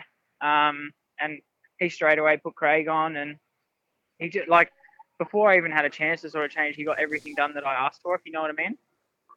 So I sort of just felt like I but wanted to stay with them again, and everything's developing. It's been getting so much better year in, year out. And like from the outside, they do look like a small team, and like you said, but we kind of have been getting the result everyone else does, if you know what I mean. Yeah, and I like that about the team. Like you guys were actually pitted right opposite the MX Nationals truck, and I saw you guys rock up one of the mornings, and you guys were having fun. You're throwing boots around, and it seems like there's a really cool family vibe over there, which like DPH or another team that have that vibe, and it really works well for the riders. So obviously you're happy over there. Yeah, it's cool. Like the whole family vibe thing is really cool. Like you still get to go on the weekend and have some fun. Yeah. Which is the main thing. So, but yeah, I mean, I haven't really been thinking about it at the moment. Like it's still pretty early, but you never really know what's going to happen. So like I do want to go to a 450 eventually. Yeah, that was going to be my next question. So how old are you now? I'm 23. Okay, so are you starting to think about that MX-1 transition? Yeah, definitely. I have been thinking about it for a while. Like I love riding a 450. I ride them a bit when I go back to Perth and manage them up and all that. But it's hard. Like, a lot of all the good seats in the 450 class are taken already. And like, I can't really afford to be like riding for nothing, if you know what I mean. Like, so it's definitely a hard decision, and I wouldn't mind going next year if something good came about, but I'm not like stressing over it, if you know what I mean. looking forward, I know to change the subject, but looking forward, you've got Gympie coming up next after the 5-week break. Have you ever ridden there, and what are your thoughts coming into this second half of the season? Oh, sorry, what was that? It just went a little bit quiet. Have you ever ridden at Gympie? That signal. Oh, Gympie? Yeah, he just said going in the second half of the season, we got Gympie coming up, and moving from there the second half of the season. What's your thoughts on that, all the tracks and stuff? Yeah, I mean, I can't wait, eh? Like, Gympie, I've heard about it. I spoke to Kirk the other day. He went there, and he said it was a sick track, and from what I've heard, it sounds real cool. And I like that it's a brand new track, like no one's been there.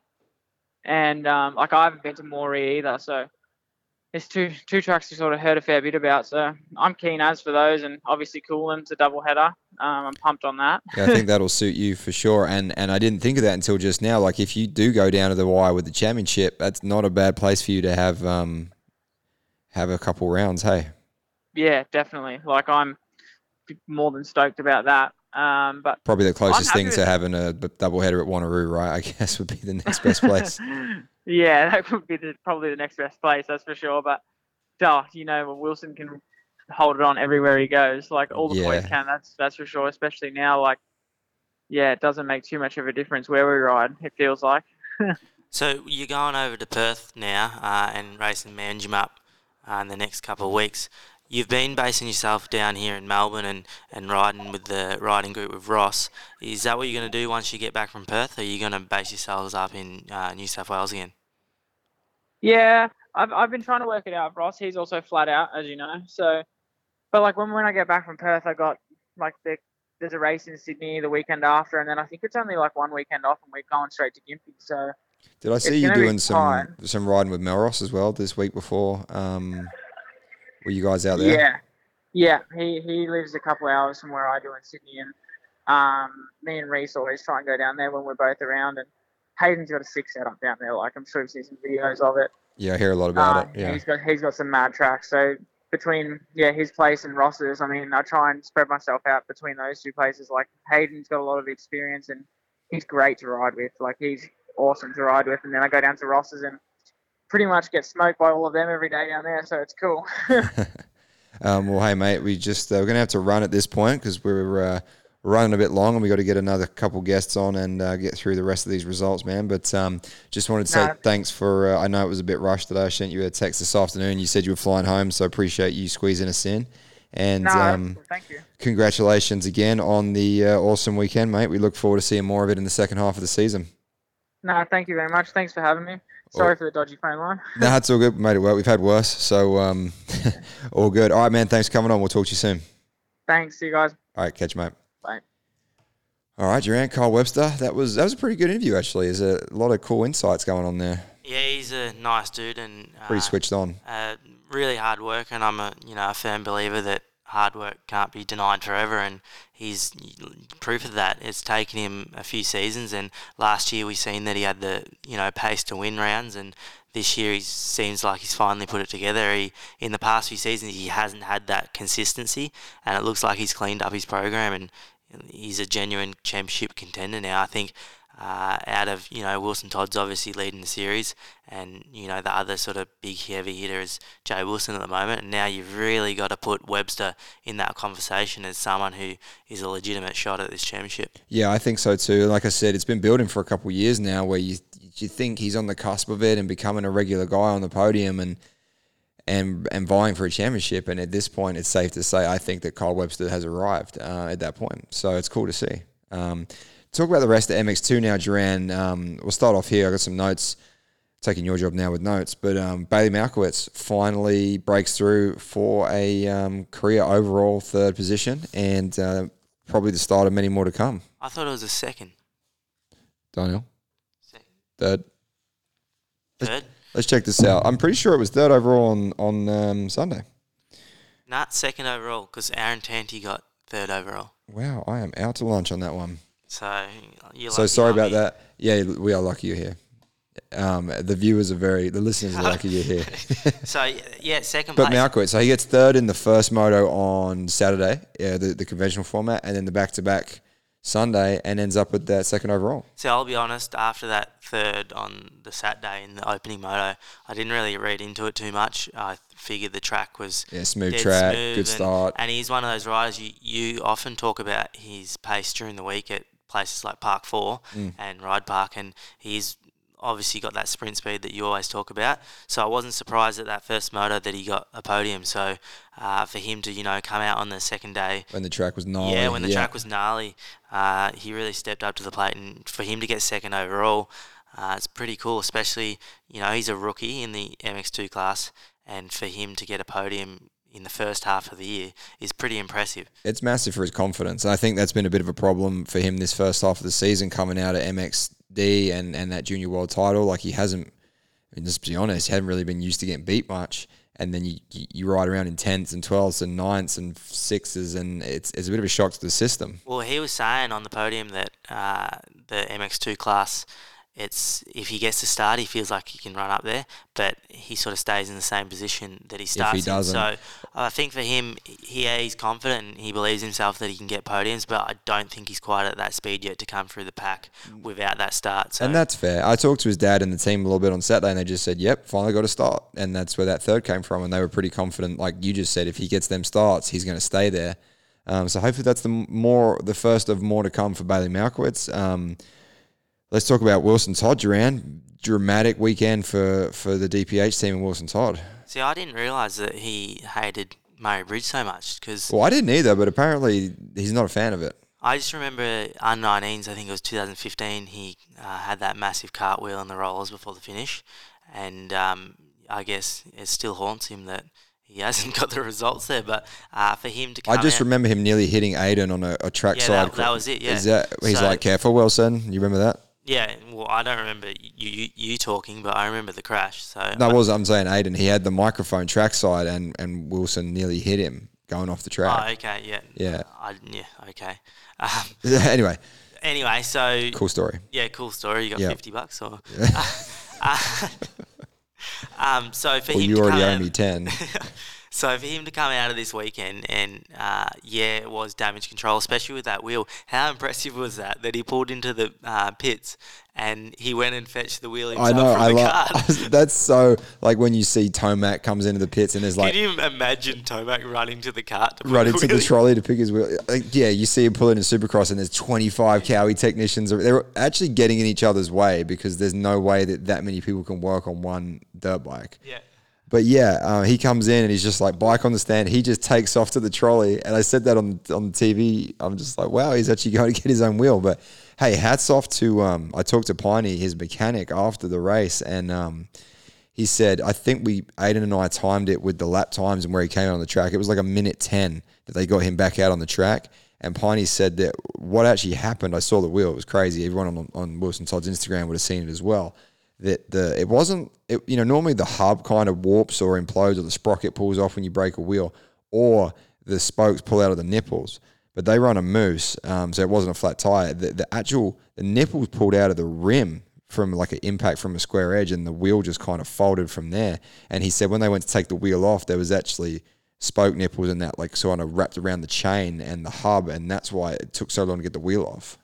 Well, a minute's not. Well, he was bummed out because I'm like, dude, you changed that wheel quick. And he said, nah, I should have had it done quicker. I was like, that was pretty impressive. I think for a situation like that, it's extremely lucky that, for one, usually if a hub or something does, have a problem, it could be not sitting centered. And sometimes you pretty much have to bash the axle out. So for him to get it changed in a minute is super impressive. And the other lucky thing is, like we just spoke with Kyle, that was in one of the back-to-back motos. And like he said, it's a little bit of a silly rule, but to have the overall after those first two motos, so coming into that last moto, he didn't actually lose a full moto. It's not like he sacrificed the whole moto. He still scored 17 points for those first two motos. So when you think about it, for the championship-wise, it's really lucky. Yeah, when it went bad, it went good. That could have been a moto points done if it was a traditional race, not the back-to-back. And if anything else with that broken wheel went a little bit away from what we just said, like they wouldn't have been able to change it, it would have been done. Do you think in the last moto for the weekend, if Kyle had to. Do you reckon he could have caught him and had to make if he had to make the pass for the overall? Do you feel like Kyle could have caught him? Because Wilson was riding pretty good in that last moto. he was, but I feel like there may have been a little bit more urgency in Kyle's riding if he had to. He'd for have the got overall. the pit board saying, hey, you've got the overall. Yeah. Surely they're not saying that at this stage. You're only halfway through the series. It's still 3 points. 3 points, but maybe Webster just thought he didn't have it, or it was too much of a risk to go after it. That's the other thing, isn't it? That track was very rough in the second half of the day on Sunday. But yeah, Wilson Todd did not look at home on the track. The opening motos of both days, you could tell quite visibly, Duran, he had pumped up and he didn't like himself. And I think he just struggles with that track, with that. He didn't look himself, but he still, to me, looked comfortable in his riding. He just didn't have the intensity The spark, that he did or I think at that's Broadford. the first chink we've seen in his armour, right? If that's his chink in his armour, he's doing pretty well. Well, this is what I said on NRG TV on the weekend. I said, you win your championship on your bad days. That's that cliche that everyone says. And for him, publicly doesn't like the track, had a back wheel explode, and he still leaves there with only, half the points gone. That's his throwaway round for the year, I would say, unless there's some crazy happens. That to me is a sign of a champion right there. Moving on, what do you think of Jay Wilson? And now, this story I've been told is by Jake. Let's get that story out there. So Jake Williams, and I don't know if they really want this out there, but I'll blame it on Jake. Kevin Williams' son, the promoter's son, Jake Williams. I'm not saying anything, so I'm going to blame it on you and everybody else. Jay said in his podium interview that it's been a rough month and he hasn't really been riding much. And I asked Jake today what he meant by that, and he said that packing up at Broadford, Jay cut the top of his finger off on the awning. So whether or not that's true, that is super impressive for him to come out with some stitches in his finger and get the results that he did. And I don't want to talk about that too much because we don't know, and you sprung that on me before the show, so I don't think Jay would have wanted to answer it either way. He probably put me foot in it, but oh well. You're good at that. That's why we love you on the show. But either way, what's my thoughts on Jay Wilson? I thought it was a very impressive weekend for him, other than that last moto on Sunday. Well, I was really thinking on one of the days he was sitting behind Malkowitz, and I was just thinking, what are you doing? Make the pass. But I think with the track, with the way it was, I think it was easier said than done. I mean, Yeah. fastest qualifier on Saturday, and I was watching him in qualifying, and he looked on it. Like he was, when Jay's on it, and you can just tell it's going to be a big, big time and a big weekend for him. Didn't always translate to the results, but he keeps saying that this is the best start to a series he's ever had. So typically he rallies in the second gets half. better. So at the moment he's only 25 points down. So over the next 5 rounds, it will be cool to see if he... he's left himself some work to do, but we've seen him come in 15. He hit his stride second half of the season. Yeah, so I wouldn't be surprised if he comes out and gets some overalls, because I really did expect him to win some rounds in the first half of the year. But I guess he always seems to be able to pull it together and get those results at the end of the year. So I'll definitely look for that. Where put you on the spot? Does he factor in this championship at Coolum? I'm going to say yes. I think he always seems, he's just got that, trait of trying to always get it done. And when he's on, he's really fast. So it sort of depends what side of the bed he wakes up on. And he's, always going to be sort of there at the end of the motos. And he's a great racer. So if that story about the finger is true, he definitely toughed it out over the weekend, and having to have back-to-back days with something like that would have been tough as well. So for him to get through the first half of the championship with only 25 points behind, I guess it's possible. It's possible. A couple other MX2 notables before we move on. Caleb Byram, he was back to his old self with those hole shots, and on round 4 on Saturday, he was killing it. Really, I can't remember the results he got, but he had some really impressive laps going in and looked like the Byram. What did he get in that first moto, Daniel? Did he? Third, I thought. Yeah, a third, right? Okay, so, and then from what I hear, he went out at the end of the day, the second moto on Saturday. I think he broke a thumb, or that thumb injury he had from Broadford. He re-broke it, I heard. I'm not sure, but I'm looking at the results on Sunday, and he's not even in them. So yeah, whether he didn't, I can't remember if he didn't ride or he definitely didn't factor in the results. So that's a shame for Byram, because I really like that guy, and he's a cool dude, and he's got a lot of talent, and It he was gets nice to see him up there for once. Yeah, it was seems like the rest he of just the seems results have like been horrible. he's always pushing it uphill with his injuries and trying to get back. So it was good to see him there with some starts and some TV time. But hopefully that injury is nothing else to get him back for the second half of the season. And the last thing I want to talk about real quick is Dylan Wills. Willsy, he ended up, I think, 4th overall on Saturday at round 4. Willsy comes in. I saw him in the pits on Friday round. He couldn't even walk. He was barely hobbling around. He had his meniscus, he reckoned, that was jammed out of a, where it should be, and he's going in for surgery this week, I believe, to get that meniscus shaved. And he comes out and he was saying on Friday, he pretty much said to me, "What do you think if I just ride around on the pegs, I could get a top 10?" And I said, "Yeah, you'd probably be good for it, maybe around there." And he went out and had his best day of the season. How does that work? Well, I'm no doctor. Once again, Are you sure? I'm going to give some medical advice. I don't think, from what I've heard, that injury that he has, he'll be walking out of hospital tomorrow. So it's not that big of a deal. All they do is go in and they chop a little bit of the meniscus out. Not so much the surgery, but you should have seen him trying to walk on Friday, man. Like, he wasn't putting it on. He was in a bad way. Well, it didn't seem to affect his riding, so maybe you should have gone and kicked him in his leg and see if he was putting it on or not, because it obviously didn't affect his riding. We've seen him put in the best results he has all year, and I think from memory, Todd Waters has had that exact surgery. So it's definitely not uncommon with moto, but here's my theory on it, and I'll leave it at this for Willsy. I said it on NIGTV as well. He has a lot of talent.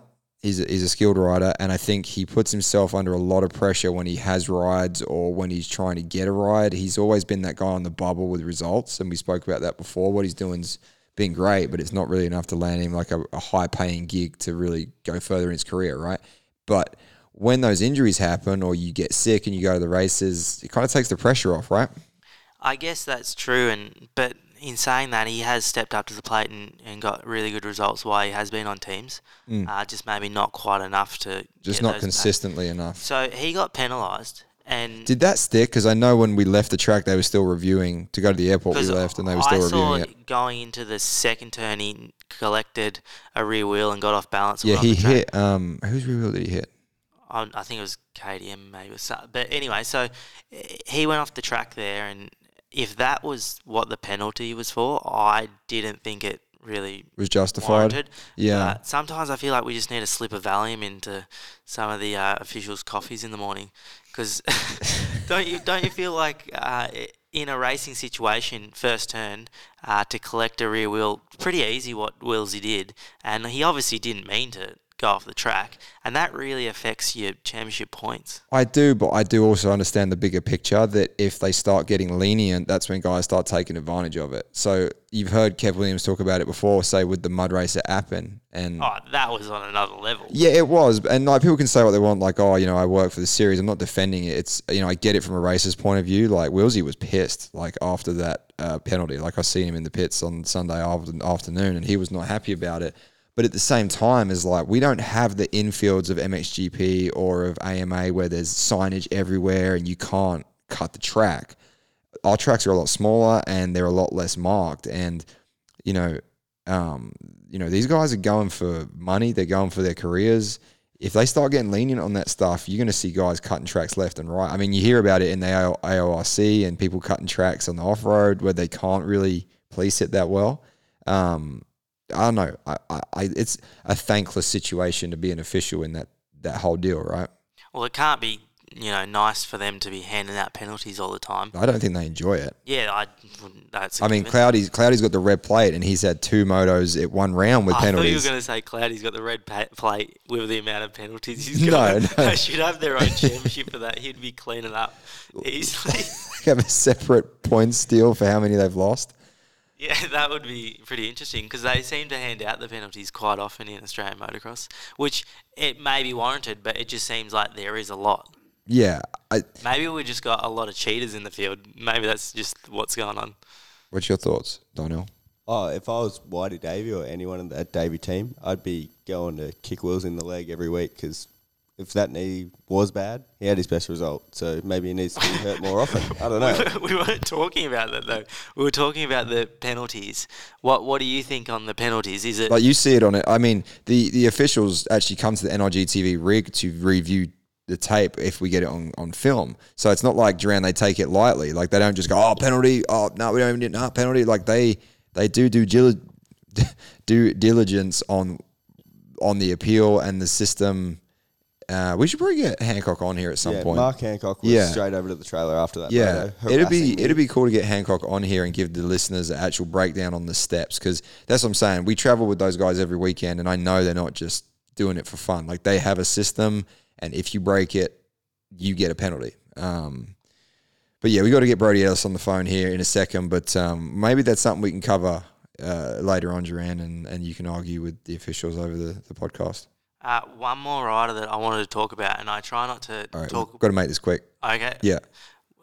Doesn't matter. No. Okay. Go. So one rider is Jai Constantino. Oh, Jai, he had a really good round. Yeah. Yeah. I was actually cycling with him today, and he's still on a nugget of a bike. It's just a complete standard bike, no ignition or anything. So for him in this second half of the year, he's going to get a motor, and I really think he'll be. He didn't even race the round before. He had that knee injury. Yeah. So where do you get in that? It was 9th overall on. 8th overall, 10th overall, I think. That's a solid weekend for Jai. I mean, he's a kid that he's always had a lot of potential. Finally just starting to figure it out. But all right, guys, that's a wrap on MX2. Now, we've got MXD coming up, and sometimes we get guests for MXD, and I decided to do that this week. Brodie Ellis had a really standout round on Saturday. Maybe not the overall he would have wanted, but a solid second and a whole heap of TV time in that opening moto on Saturday. So, Brodie, thanks for staying up late, mate, and thanks for coming on the show. How you doing? Nah, no worries. Thanks for having me on. I know you work pretty. So let's start with that. You flew home Monday morning this morning, and you went to work, right? Yeah, so back to work this morning. I think I got to work about 8:30. So yeah, another day. And then I'm keeping you up late at night. Sorry about that. No, that's all good. So you're obviously, for the listeners that don't know, Brodie's from Tasmania. So you're about as far away from every round as you can get, other than WA. So what's your travel schedule look like coming from out of there? Well, I normally got to take a Friday off work, so I've got to have the overtime built up so I can take a day or two off here and there when I need to, and get to the races on the Saturday. Normally takes two flights unless I'm going to Victoria, but yeah. Yeah, and then you fly back either Sunday night or first thing Monday morning and get back into it. Yeah, first thing Monday morning. Yeah. Yeah. So let's talk about that first moto. Really, it was an interesting riders, and you were in second, and you kept having riders mount an attack on you, and you managed to pull it off. Whether it was Duffy or who else were you battling with in that moto? Sorry, Bud. Yeah, Reese Bud too, and you held strong, man. That was a pretty good ride. How was it?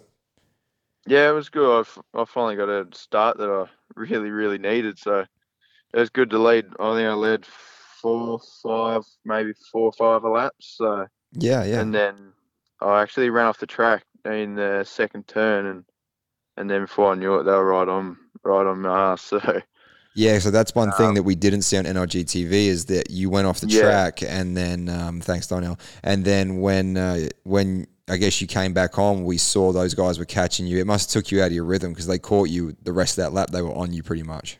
Yeah, it took me a couple laps to find my feet and get back into the rhythm. But before that, I felt good. I was just doing my own thing, just getting my laps in. So it was good. Yeah, you found that rhythm again. I mean, like I said, you managed to hold on for second place, and with the amount of pressure you had, I thought that was really, really impressive. And I got to be straight up with the listeners and with yourself, Brodie. Like, I had you picked. Is this year 3 for you now in MXD? Yeah, Yeah. So I had you picked honestly as one of my title picks.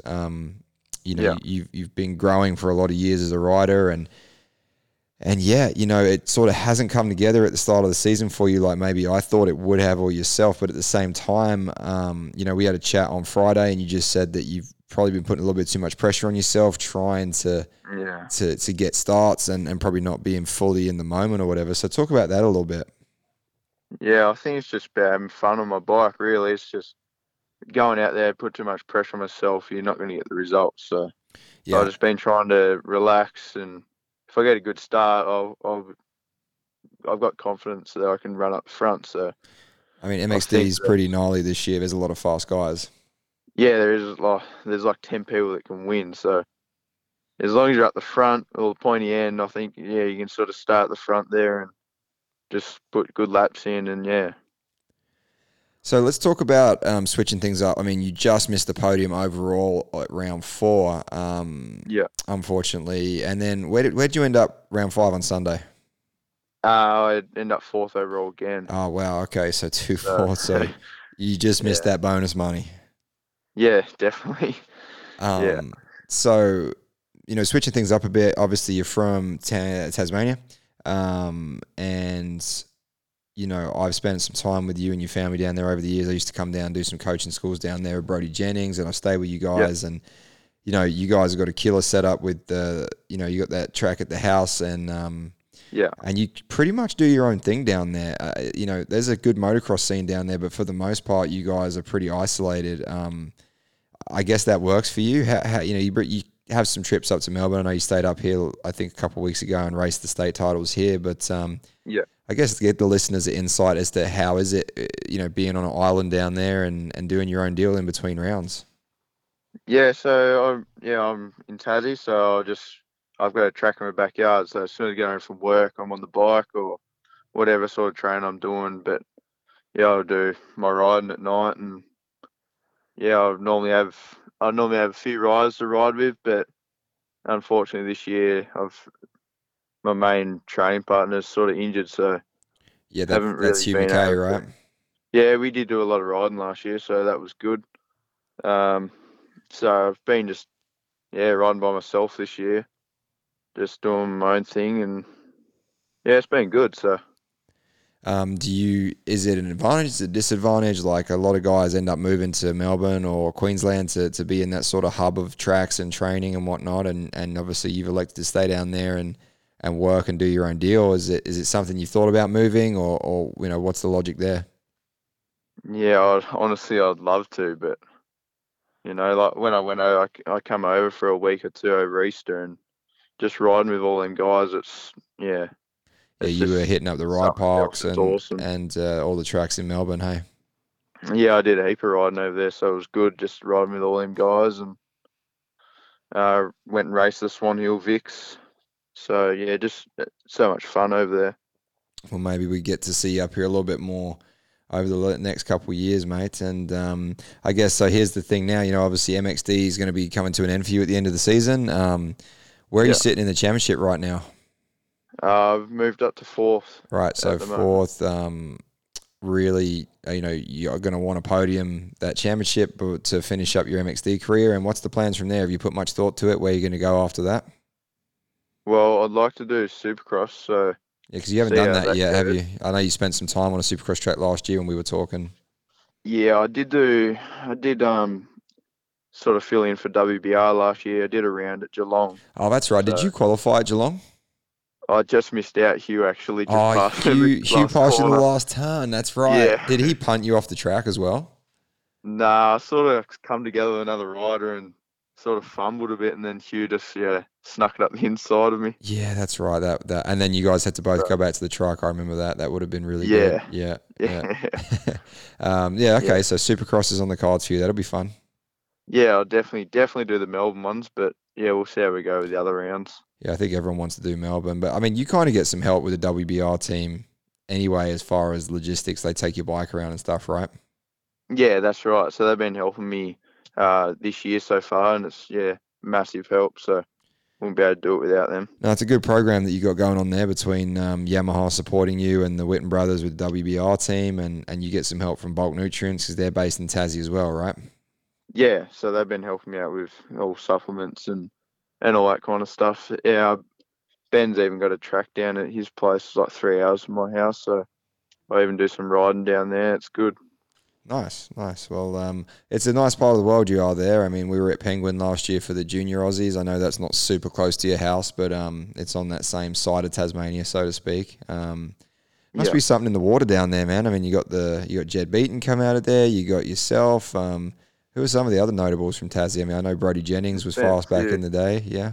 Yeah, Jennings. You had And Wade. Wade. Oh, yeah. Whatever Yeah. happened to Wade? Where did he go? Is it I that watched- injury he had, right? Yeah, I think it's got a bit to do with that injury, but he's still got a bike. He does do a riding a little bit, but nothing like what he was. Yeah, he was killing it that year in MXD. Yeah, he's working now. The old working deal. Yeah, Yeah, it'll get you. that's it.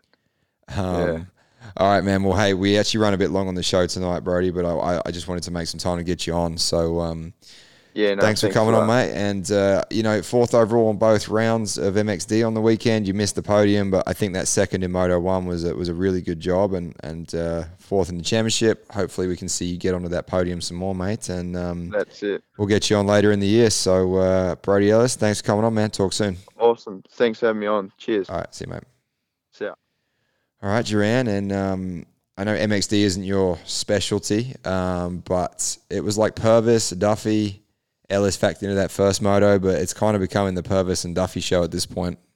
It seems to be that way. I'm looking at the results now, and it seems to be a two-horse race with Purvis and Duffy, and there's only 17 points separating those two guys. So I guess it would have been disappointing Sunday for Reese Budd not to podium. Yeah, Bud, and I actually messaged Bud tonight to get him on the show because I felt like we haven't got him on yet. We haven't got a lot of MXD guys on yet, but I guess he flew home with Webster. So he said they'd be landing at the same time, so logistically that didn't work. But we will get Reese Budd on the show soon because, man, he's been killing it. He's been so consistent and really cool to see him step up. But he doesn't quite have the speed of Purvis and Duffy when they're on. And the other one was Mason Rowe, not the most consistent rider in the class, but he, did get that podium on the Sunday. And He did. He had a podium and he had sunglasses on. Oh, he did? He did. No cornrow braids like last year, but he had sunnies on. What's your opinion on that? Do you think he's a wanker or? Look, it is what it is, man. I mean, I wouldn't know what he looks like for a bar of soap, but look, the one thing I will say is motocross is boring, dude. There's no personalities, and you'd hope that they were good, expensive sunnies. yeah, you'd hope so. I mean, at the end of the day, if he's trying to do something different, good on him. Like, it is what it is. But rode good, and I want to talk about Purvis a little bit because Purvis both motos, both days, whole shots Moto 1 and pretty much checks out. I think that's right. Is that right, Donnell? Yep, he went. I make these statements and then I kind of question it because I watch so many races. 1, 2, 1, 3 for the weekend. I watched just as many as you on 4 different Yeah, but screens, you so- have a better memory than me somehow. So Purvis went 1, 2, 1, 3 for the weekend. There you go. So basically what I'm getting at is Moto 1 starts nailed, wins the Moto, beats Duffy. That's a big deal because Duffy's times when he's on is putting him in the top end of MX2 as far as, those times he's running. Moto 2 each day, he's like the kid's asleep. He can't get out of the gate. I don't know what it is, but Moto 2 just doesn't seem to work out for him. Maybe it's just a concentration thing. I did sit around and watch all the motos on the weekend apart from MXD and the women's, so I can't really comment on it too much, but it does seem like that concentration towards the end of the motos kind of does waver a little bit with Purvis. Yeah, it's hard to say. I mean, he's a pretty loose character as far as the mullet, the riding style. Like, he does not conventional. I guess if Mason Rowe is the cool guy of MXD, then Purvis is probably the opposite of that. Like, he left the track on Sunday night with... That's a bit harsh. No, let me finish. He left the track Sunday. He had his team jacket on, trackies, and gumboots. Just on the Saturday with Purvis, how late he was braking coming back after that section with the rollers. Yeah, that he was the fastest person on the entire track, especially in that section. Yeah, that was impressive. How many passes did he make in a row? It was like 3 laps when he was cutting through the traffic, and 3 laps in a row. it kind of stalled out when he got to the higher level guys because he just couldn't carry that excess speed. It was like what Ferris tried on Clout, but it didn't go as well for Ferris. It didn't work for Ferris, no. But Purvis, and unfortunately for Purvis, I don't see him challenging Duffy Duran for the championship just because it's too hot and cold. Yeah, I think over the course of the championship, Duffy's going to be the guy who's pulled out. I know it's only 17 points, but to make that up when you're Purvis and you haven't been as consistent, he's definitely going to have to turn it around if he's got any shot at this. Is he a bit like a Tomac in that sense, where his I good wouldn't days are be good? comparing Purvis no. and Tomac. Are you No. for real? On the good days, he's the fastest person on track in that class, and on his bad days, there's no damage control. Like it's either good or bad. Yeah, Yeah. first or eighth. I mean that is a pretty dramatic comparison, but I get where you're going with it. Yeah, for sure, it's there. Look, I might be wrong. All right, I'll say one wrong thing. Duran's got about 8,000. So Yeah, you know. Duran, we're keeping score. You're still way ahead on that one. But no, I think I'd like to see Purvis figure it out. I don't want it to sound like what do they say on Pulp, where it's the shit on Shane show or whatever it is. It's not like we're doing that to Purvis today. But yeah, he's Definitely just. sounds like it. It does sound like it, but I know he's got the speed. He's just got to figure out the consistency, right? I guess. But yeah, MXD, Purvis with the, winning both motos start of the day, not winning the second motos, Duffy doing the opposite basically. We've got to give a shout out to Mason Simmons. He had a massive crash in that second moto on Sunday at the end of the rollers. And Duran, you've ridden that Murray Bridge track. That's a fast set of rollers going the old way. And then now when it's going the reverse, they have the run up to those rollers after the finish. And he got swapped towards the end and went down at the end, and he was out cold for 2 minutes, I think. So the rollers after the finish, not after the start. All right, so yeah, you know where the rollers were before the finish on the conventional way. So obviously now they're just after the finish, and when the track's going the conventional way, you finish the rollers and there's like 50 meters of flat track before the turn. Well, now you got that run into those rollers. Well, Cloud also had a moment there. Dude, Cloud had so many moments through that section, like. But he made it work. He actually made the pass when he got sideways. What was scaring me about Cloud, and I know we're on MXD right now, but I'll talk about it. Like, a lot of the guys were wheel tapping, like, the second, getting into the third, wheel tapping again and kind of blobbing out. Clout was coming in, like, front end heavy, like he was running a set of stadium whoops, and every lap he would go so fast through there, and then he'd unload off the last roller and land in the square edges before that little rise. And every lap his bike would either slide and then stand him up, or it would just get mad squirrely. But it's like he didn't even register it was getting sketchy for him. I always question when a motocross track, and it's always good, I always enjoy it, a whoop section, but for it to have Didn't you rupture your spleen and break ribs? No, that was on the other set. But it was rollers. But you enjoy rollers. Yeah. Yeah, okay. We all make mistakes. It's true. But yeah, so I always question that because you are hitting a set of, I guess, whoops like that. They're nothing like Supercross whoops, but also they're almost not a motocross obstacle. And then we seem to, by the end of the day, they're square edgy and you're hitting a set of whoops like that with motocross suspension. It's sort of a questionable obstacle on a motocross track. To add to that, like speaking to some of the riders and speaking to some of the teams, they speak of, I heard one mechanic say to me, you could pretty much run a trail bike setup around here and it would be good as far as how square edgy and gnarly it was. And you've got that roller section and you've got that rhythm section over the back where they were going 2-3 in the rollers. And if you want to talk about that for a minute, like you would have seen it on the NRG TV, Duran, like they're doubling in fourth gear wide and they've got to hit that little pocket where the ruts are in the soft sand and triple. And that was like probably 50 feet, that triple in the middle. Well, the year that those whoops out the back seemed to work the most was when they were a little bit smaller and you really had to force your rear wheel down in them and you weren't exactly jumping. I think everyone would remember that crash Wade Hunter had. 2015. They were a bit ridiculous that year. That was like a supercross. Like they were so peaked. I actually really enjoyed it because I got the section down quite easily. But you were going 3-3? Yeah. Yeah. And even at the end of the day, we walked the track and I was just like, how the hell was that working? Because it was so chewed out. There was a massive kicker coming in and the room for error wasn't the greatest. And you saw what could happen with just a little bit of a stuff up with Hunter. So it seems like some years Murray Ridge, the track prep, goes a little bit out there. yeah. I remember getting there in 15 and we drove around on the mule looking at the track and I was like, this is.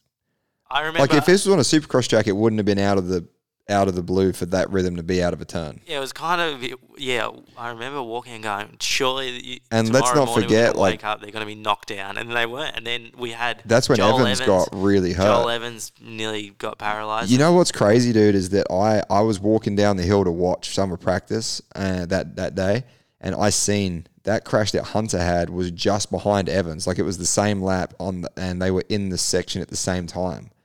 And yeah, that was one of the gnarliest things I've ever seen. Evans' crash was horrible, and then Hunter was just getting huckabuck freestyle off the front of the bike, kiss of death. He was so good that year too. He was, I think, fourth in the championship, if I remember. Yeah, I miss Hunter being around. He was cool. But yeah, But going back to that set before the finish, well, after the finish now, it's funny that Clout was having quite a few moments. I only saw that one moment, but he actually crashed in that section it was either 14 or and hurt his wrist. I don't know if he broke his wrist that day, but he finished the day.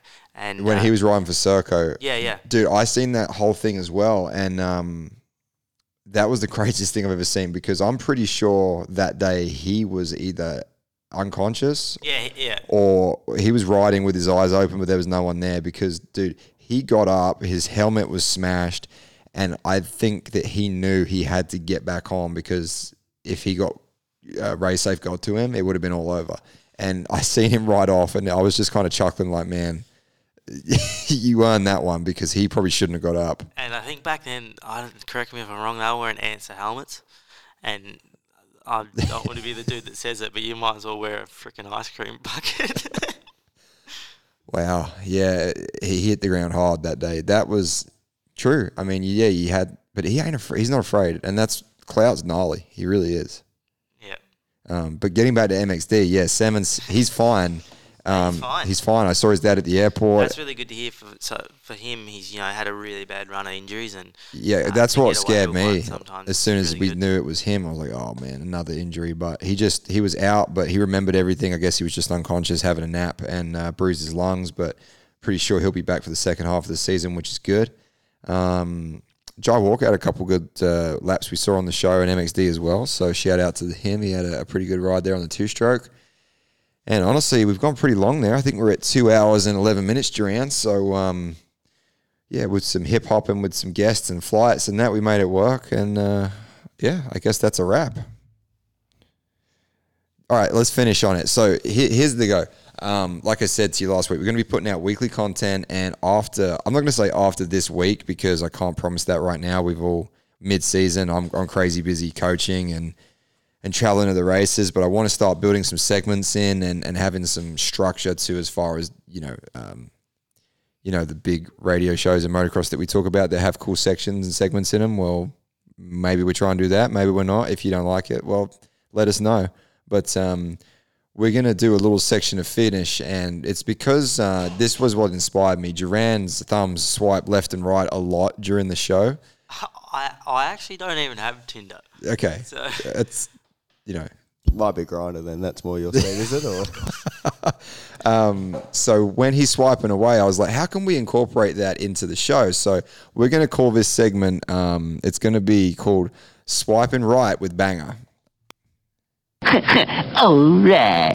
And what we're going to do is it's not about whether he likes the rider or not. I still think this is way homo. Yeah, but I got to explain it. So it's not about swiping in a sexual manner that you find the rider attractive. It is about whether you rate their performance on the weekend or not. Does that make sense? I guess, but I still feel like the name of the segment makes me feel like a bit of a Yeah, well, all right. politically correct. I can't say it. Yeah, you probably can't say it, but you're picking now to be politically correct. yeah, maybe After 7 episodes of the show, this is where you draw the line. And I feel like at 2 hours and 12 minutes, maybe people don't hear this anyway. Well, I think the first time I ever really stopped myself was when you asked about the money situation at CDR, and You could have gone a lot further there. Well, I feel like Yamaha bonuses, it's like, from what you hear on the street, it's 10 grand for a win. So, although pathetic compared to America and places like that, I'd still be walking straight to the bank after. Yeah, I wouldn't mind 10 grand a weekend. Yeah, if you go off the same thing, Honda's probably a little bit smaller for the 250 class, but Webster just went 1-1. So yeah, but it's a nice payday. For whether a Honda weekend. or not pays it, they never paid my bonus for Sydney. So putting that out there, probably shouldn't have politically said that. correct. Yeah, politically correct going to that Sydney interview you had with Hogs. That was To be honest, so I have like a lot of people come up and speak to me about that. I had no idea that was for TV. Yeah, really? And the funny thing was, so what people talk about is I said, I guess Yariv lost my number. And the funny thing was, the very next weekend, I'm like good friends with Yariv. I stayed in his hotel, and everyone thinks that I hate Yariv, but it's not like that at all. It was And just all it was good a little fun. bit of a dig because that year I was actually meant to be on the Honda team, and I had a little bit of a disagreement with Yariv. He wanted me to wear an ice cream bucket for a helmet, and he lets the American riders wear a shoey. And I said, pretty much go stuff your ride. I want to wear a good helmet, and it didn't happen. So we had already discussed me riding for the team, and it was a little bit. It of was an just a bit inside of a joke. dig, yeah. And then everyone thinks And that, it went out on live TV. Yeah, I didn't know that it was for Yeah. live TV. The mullet was in good form. That and mullet, it was good. gnarly that year. It was, but it also I pretty much didn't get one route that whole year, so had to cut it off. I'm just being honest. Yeah, I'm not surprised. You did look like My Name is Earl. No, Joe Dirt. It was a practical joke to begin with, and then you feel the pressure. Didn't you dye it pink at one point? That was 15 for the. That was because Breast cancer awareness, yeah. At Toowoomba the weekend before, Neil Wilson. It's a shame that they don't have the team anymore because that was a pretty cool environment. Yeah, to be you around. rode for those guys, hey? Yeah, he said to me, I said, if I dye my hair, will you donate $1,000 to breast cancer for the race the next weekend? And he said yes, and he thought I wouldn't do it, and so I showed up with pink hair, and he had to donate the $1,000. Yeah, I remember that. There was a picture of you like full of mud, roost, and pink mullet floating around, and yeah, that was gnarly. But let's get this segment done. We also forgot to touch on the WMX class, but we'll give the rundown real quick on the results. It was Rutledge ran away with it. Matty Brown and Jess Moore were battling pretty much for second and third overall each day. Emma Milesevic factored in there, but it was cool to see the WMX class at the MX How was their Nationals lap again. times compared to the MX2? Honestly, I'm not going to lie, I didn't really look, but Rutledge honestly looked like she was cruising. 150 Rutledge pulled best lap. Okay, so About 10 seconds. yeah, your average MX2 guys outside the top 10 would have been mid-40s, low 40s, so that's not bad, really. Anyway, let's get back to this segment because I want to try and build this in. So if you, yeah, maybe it is kind of gay, huh? It is definitely gay. This is what I'm saying. I'm not swiping right on any dude. I don't swipe right to begin with, even though it is a statistics game. The more you swipe right, the more. Not that I would know anything. Yeah, right. All right, how about this? You just say it was, what did you say for Ferris? It was going to be a failure if he didn't. Yeah. Do you think it was a failure his weekend? All right, that's what I'm saying. So just say success or failure when I give you a rider's name. Okay. All right, Ferris. Well, I've got to stick to my word. No. It would be a What- failure. All right, one word, that's all you get. Failure. Okay. I feel like an absolute arsehole. You get used to it. Yeah, anyway. All right, Malkowitz. I guess it's success. He's got his first podium. Okay. Gibbs. Oh, that's not a failure. That's a freaking disaster. Rod Bell. That's got to be success. I can't say the freaking word success. Success, yeah. Yeah. I guess what did he end up on the weekend? He's fourth in the It's championship just now. one answer, man. That's Success. Yeah. Rikers. You're just picking all the ones that are. They're on my success. notes in front of me. Okay. Yeah, success. Wilson Todd. I think for how crappy of a weekend he had, it was a success. He's come out with, even though his points lead got halved, he's still, I guess if that's his bad round, that's his bad round. Nathan Crawford. Oh, that's someone to talk about that we didn't. So he even podiumed, was it in the last moto of the weekend? Yeah, he was back on it on that final moto. But something's going on there, and it's funny that you bring him up because I don't want to talk about it too much, but cycling with Jai today, Jai Constantino, he said that in one of the motos, it may be in the opening moto, Crawford passed him, and then he got caught up with some riders, and Jai actually passed him back. And then for the next few laps, Crawford was yelling at him in the corners, and then Jai eventually dropped him. So I guess it was a bit of a win for Yeah, I think Jai there. that injury he's carried is... It's got to be frustrating. That's what Yeah. I'm trying to say. It's got to be frustrating for him to be riding back with riders like Jai and all that, where he would feel that he's obviously a lot better. Normally he's winning races and yeah. So for him to consistently not be up there yet, it's got to be a little bit of a bummer. And but in saying that, he's a rider that I would expect to get some round wins towards the end of the year. This segment's kind of gone off the rails. I think we need to think about this a little bit more next time. Bigger failure, Ferris this weekend. This segment, like they're pretty on par. I'd say this segment failed a lot more than Ferris did. Definitely did. But the Quagmire sample was good. I can play that again. Do that if you again, like, yeah. All right. All right, let's run with that. All right, this show's gone way too long. 2 hours and 20 minutes, probably the longest one we've done. Let's leave it at that, Duran. Thanks for coming in tonight, mate. And like I said, guys, we're going to have some more content coming out. You're going to get some one-on-one interviews in depth done over the mid-season break. We're going to come out with some weekly shows, weekly content. So keep sharing it, keep following it. Please keep messaging us, letting us know that you're enjoying what we're doing. If you hate it, let us know why, and get it out there. Tell your friends. This is free entertainment right now, guys, and we all go out of our pretty busy schedule to get it out to you every week. So the least, all we want in return is for you to spread the word, get it out there, and a lot of you guys in the pits coming up to me and enjoying it. But please get everyone on it. Subscribe, share, get it out on Insta. Do what you got to do. Tell Duran he says wrong things. And thanks, Donnell, for being here again. And Donnell's really the guy you got to thank, because after we finish this show at whatever time it is, what time is it right now? It's 10 p.m. on a Monday night.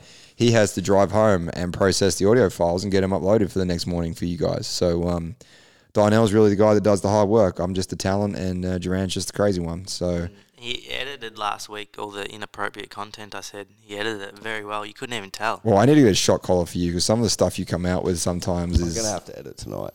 You reckon? Something's got to come out. Something's got to come out. Nah, the only thing we edited out last week was the fact that there was another minute or 2 minutes of downtime when we were having that laughing fit, that there was dead air that we couldn't put out there, because people would have just gone, what is wrong with these retards? There was a full 4 minutes of silence of just laughter. Yeah, there you go. So, all right, guys, thanks for listening. And like I said, we'll be back next week with another Inside Dirt show. Keep the love coming and share it and everything else. And we will catch you guys next week. Thanks a lot.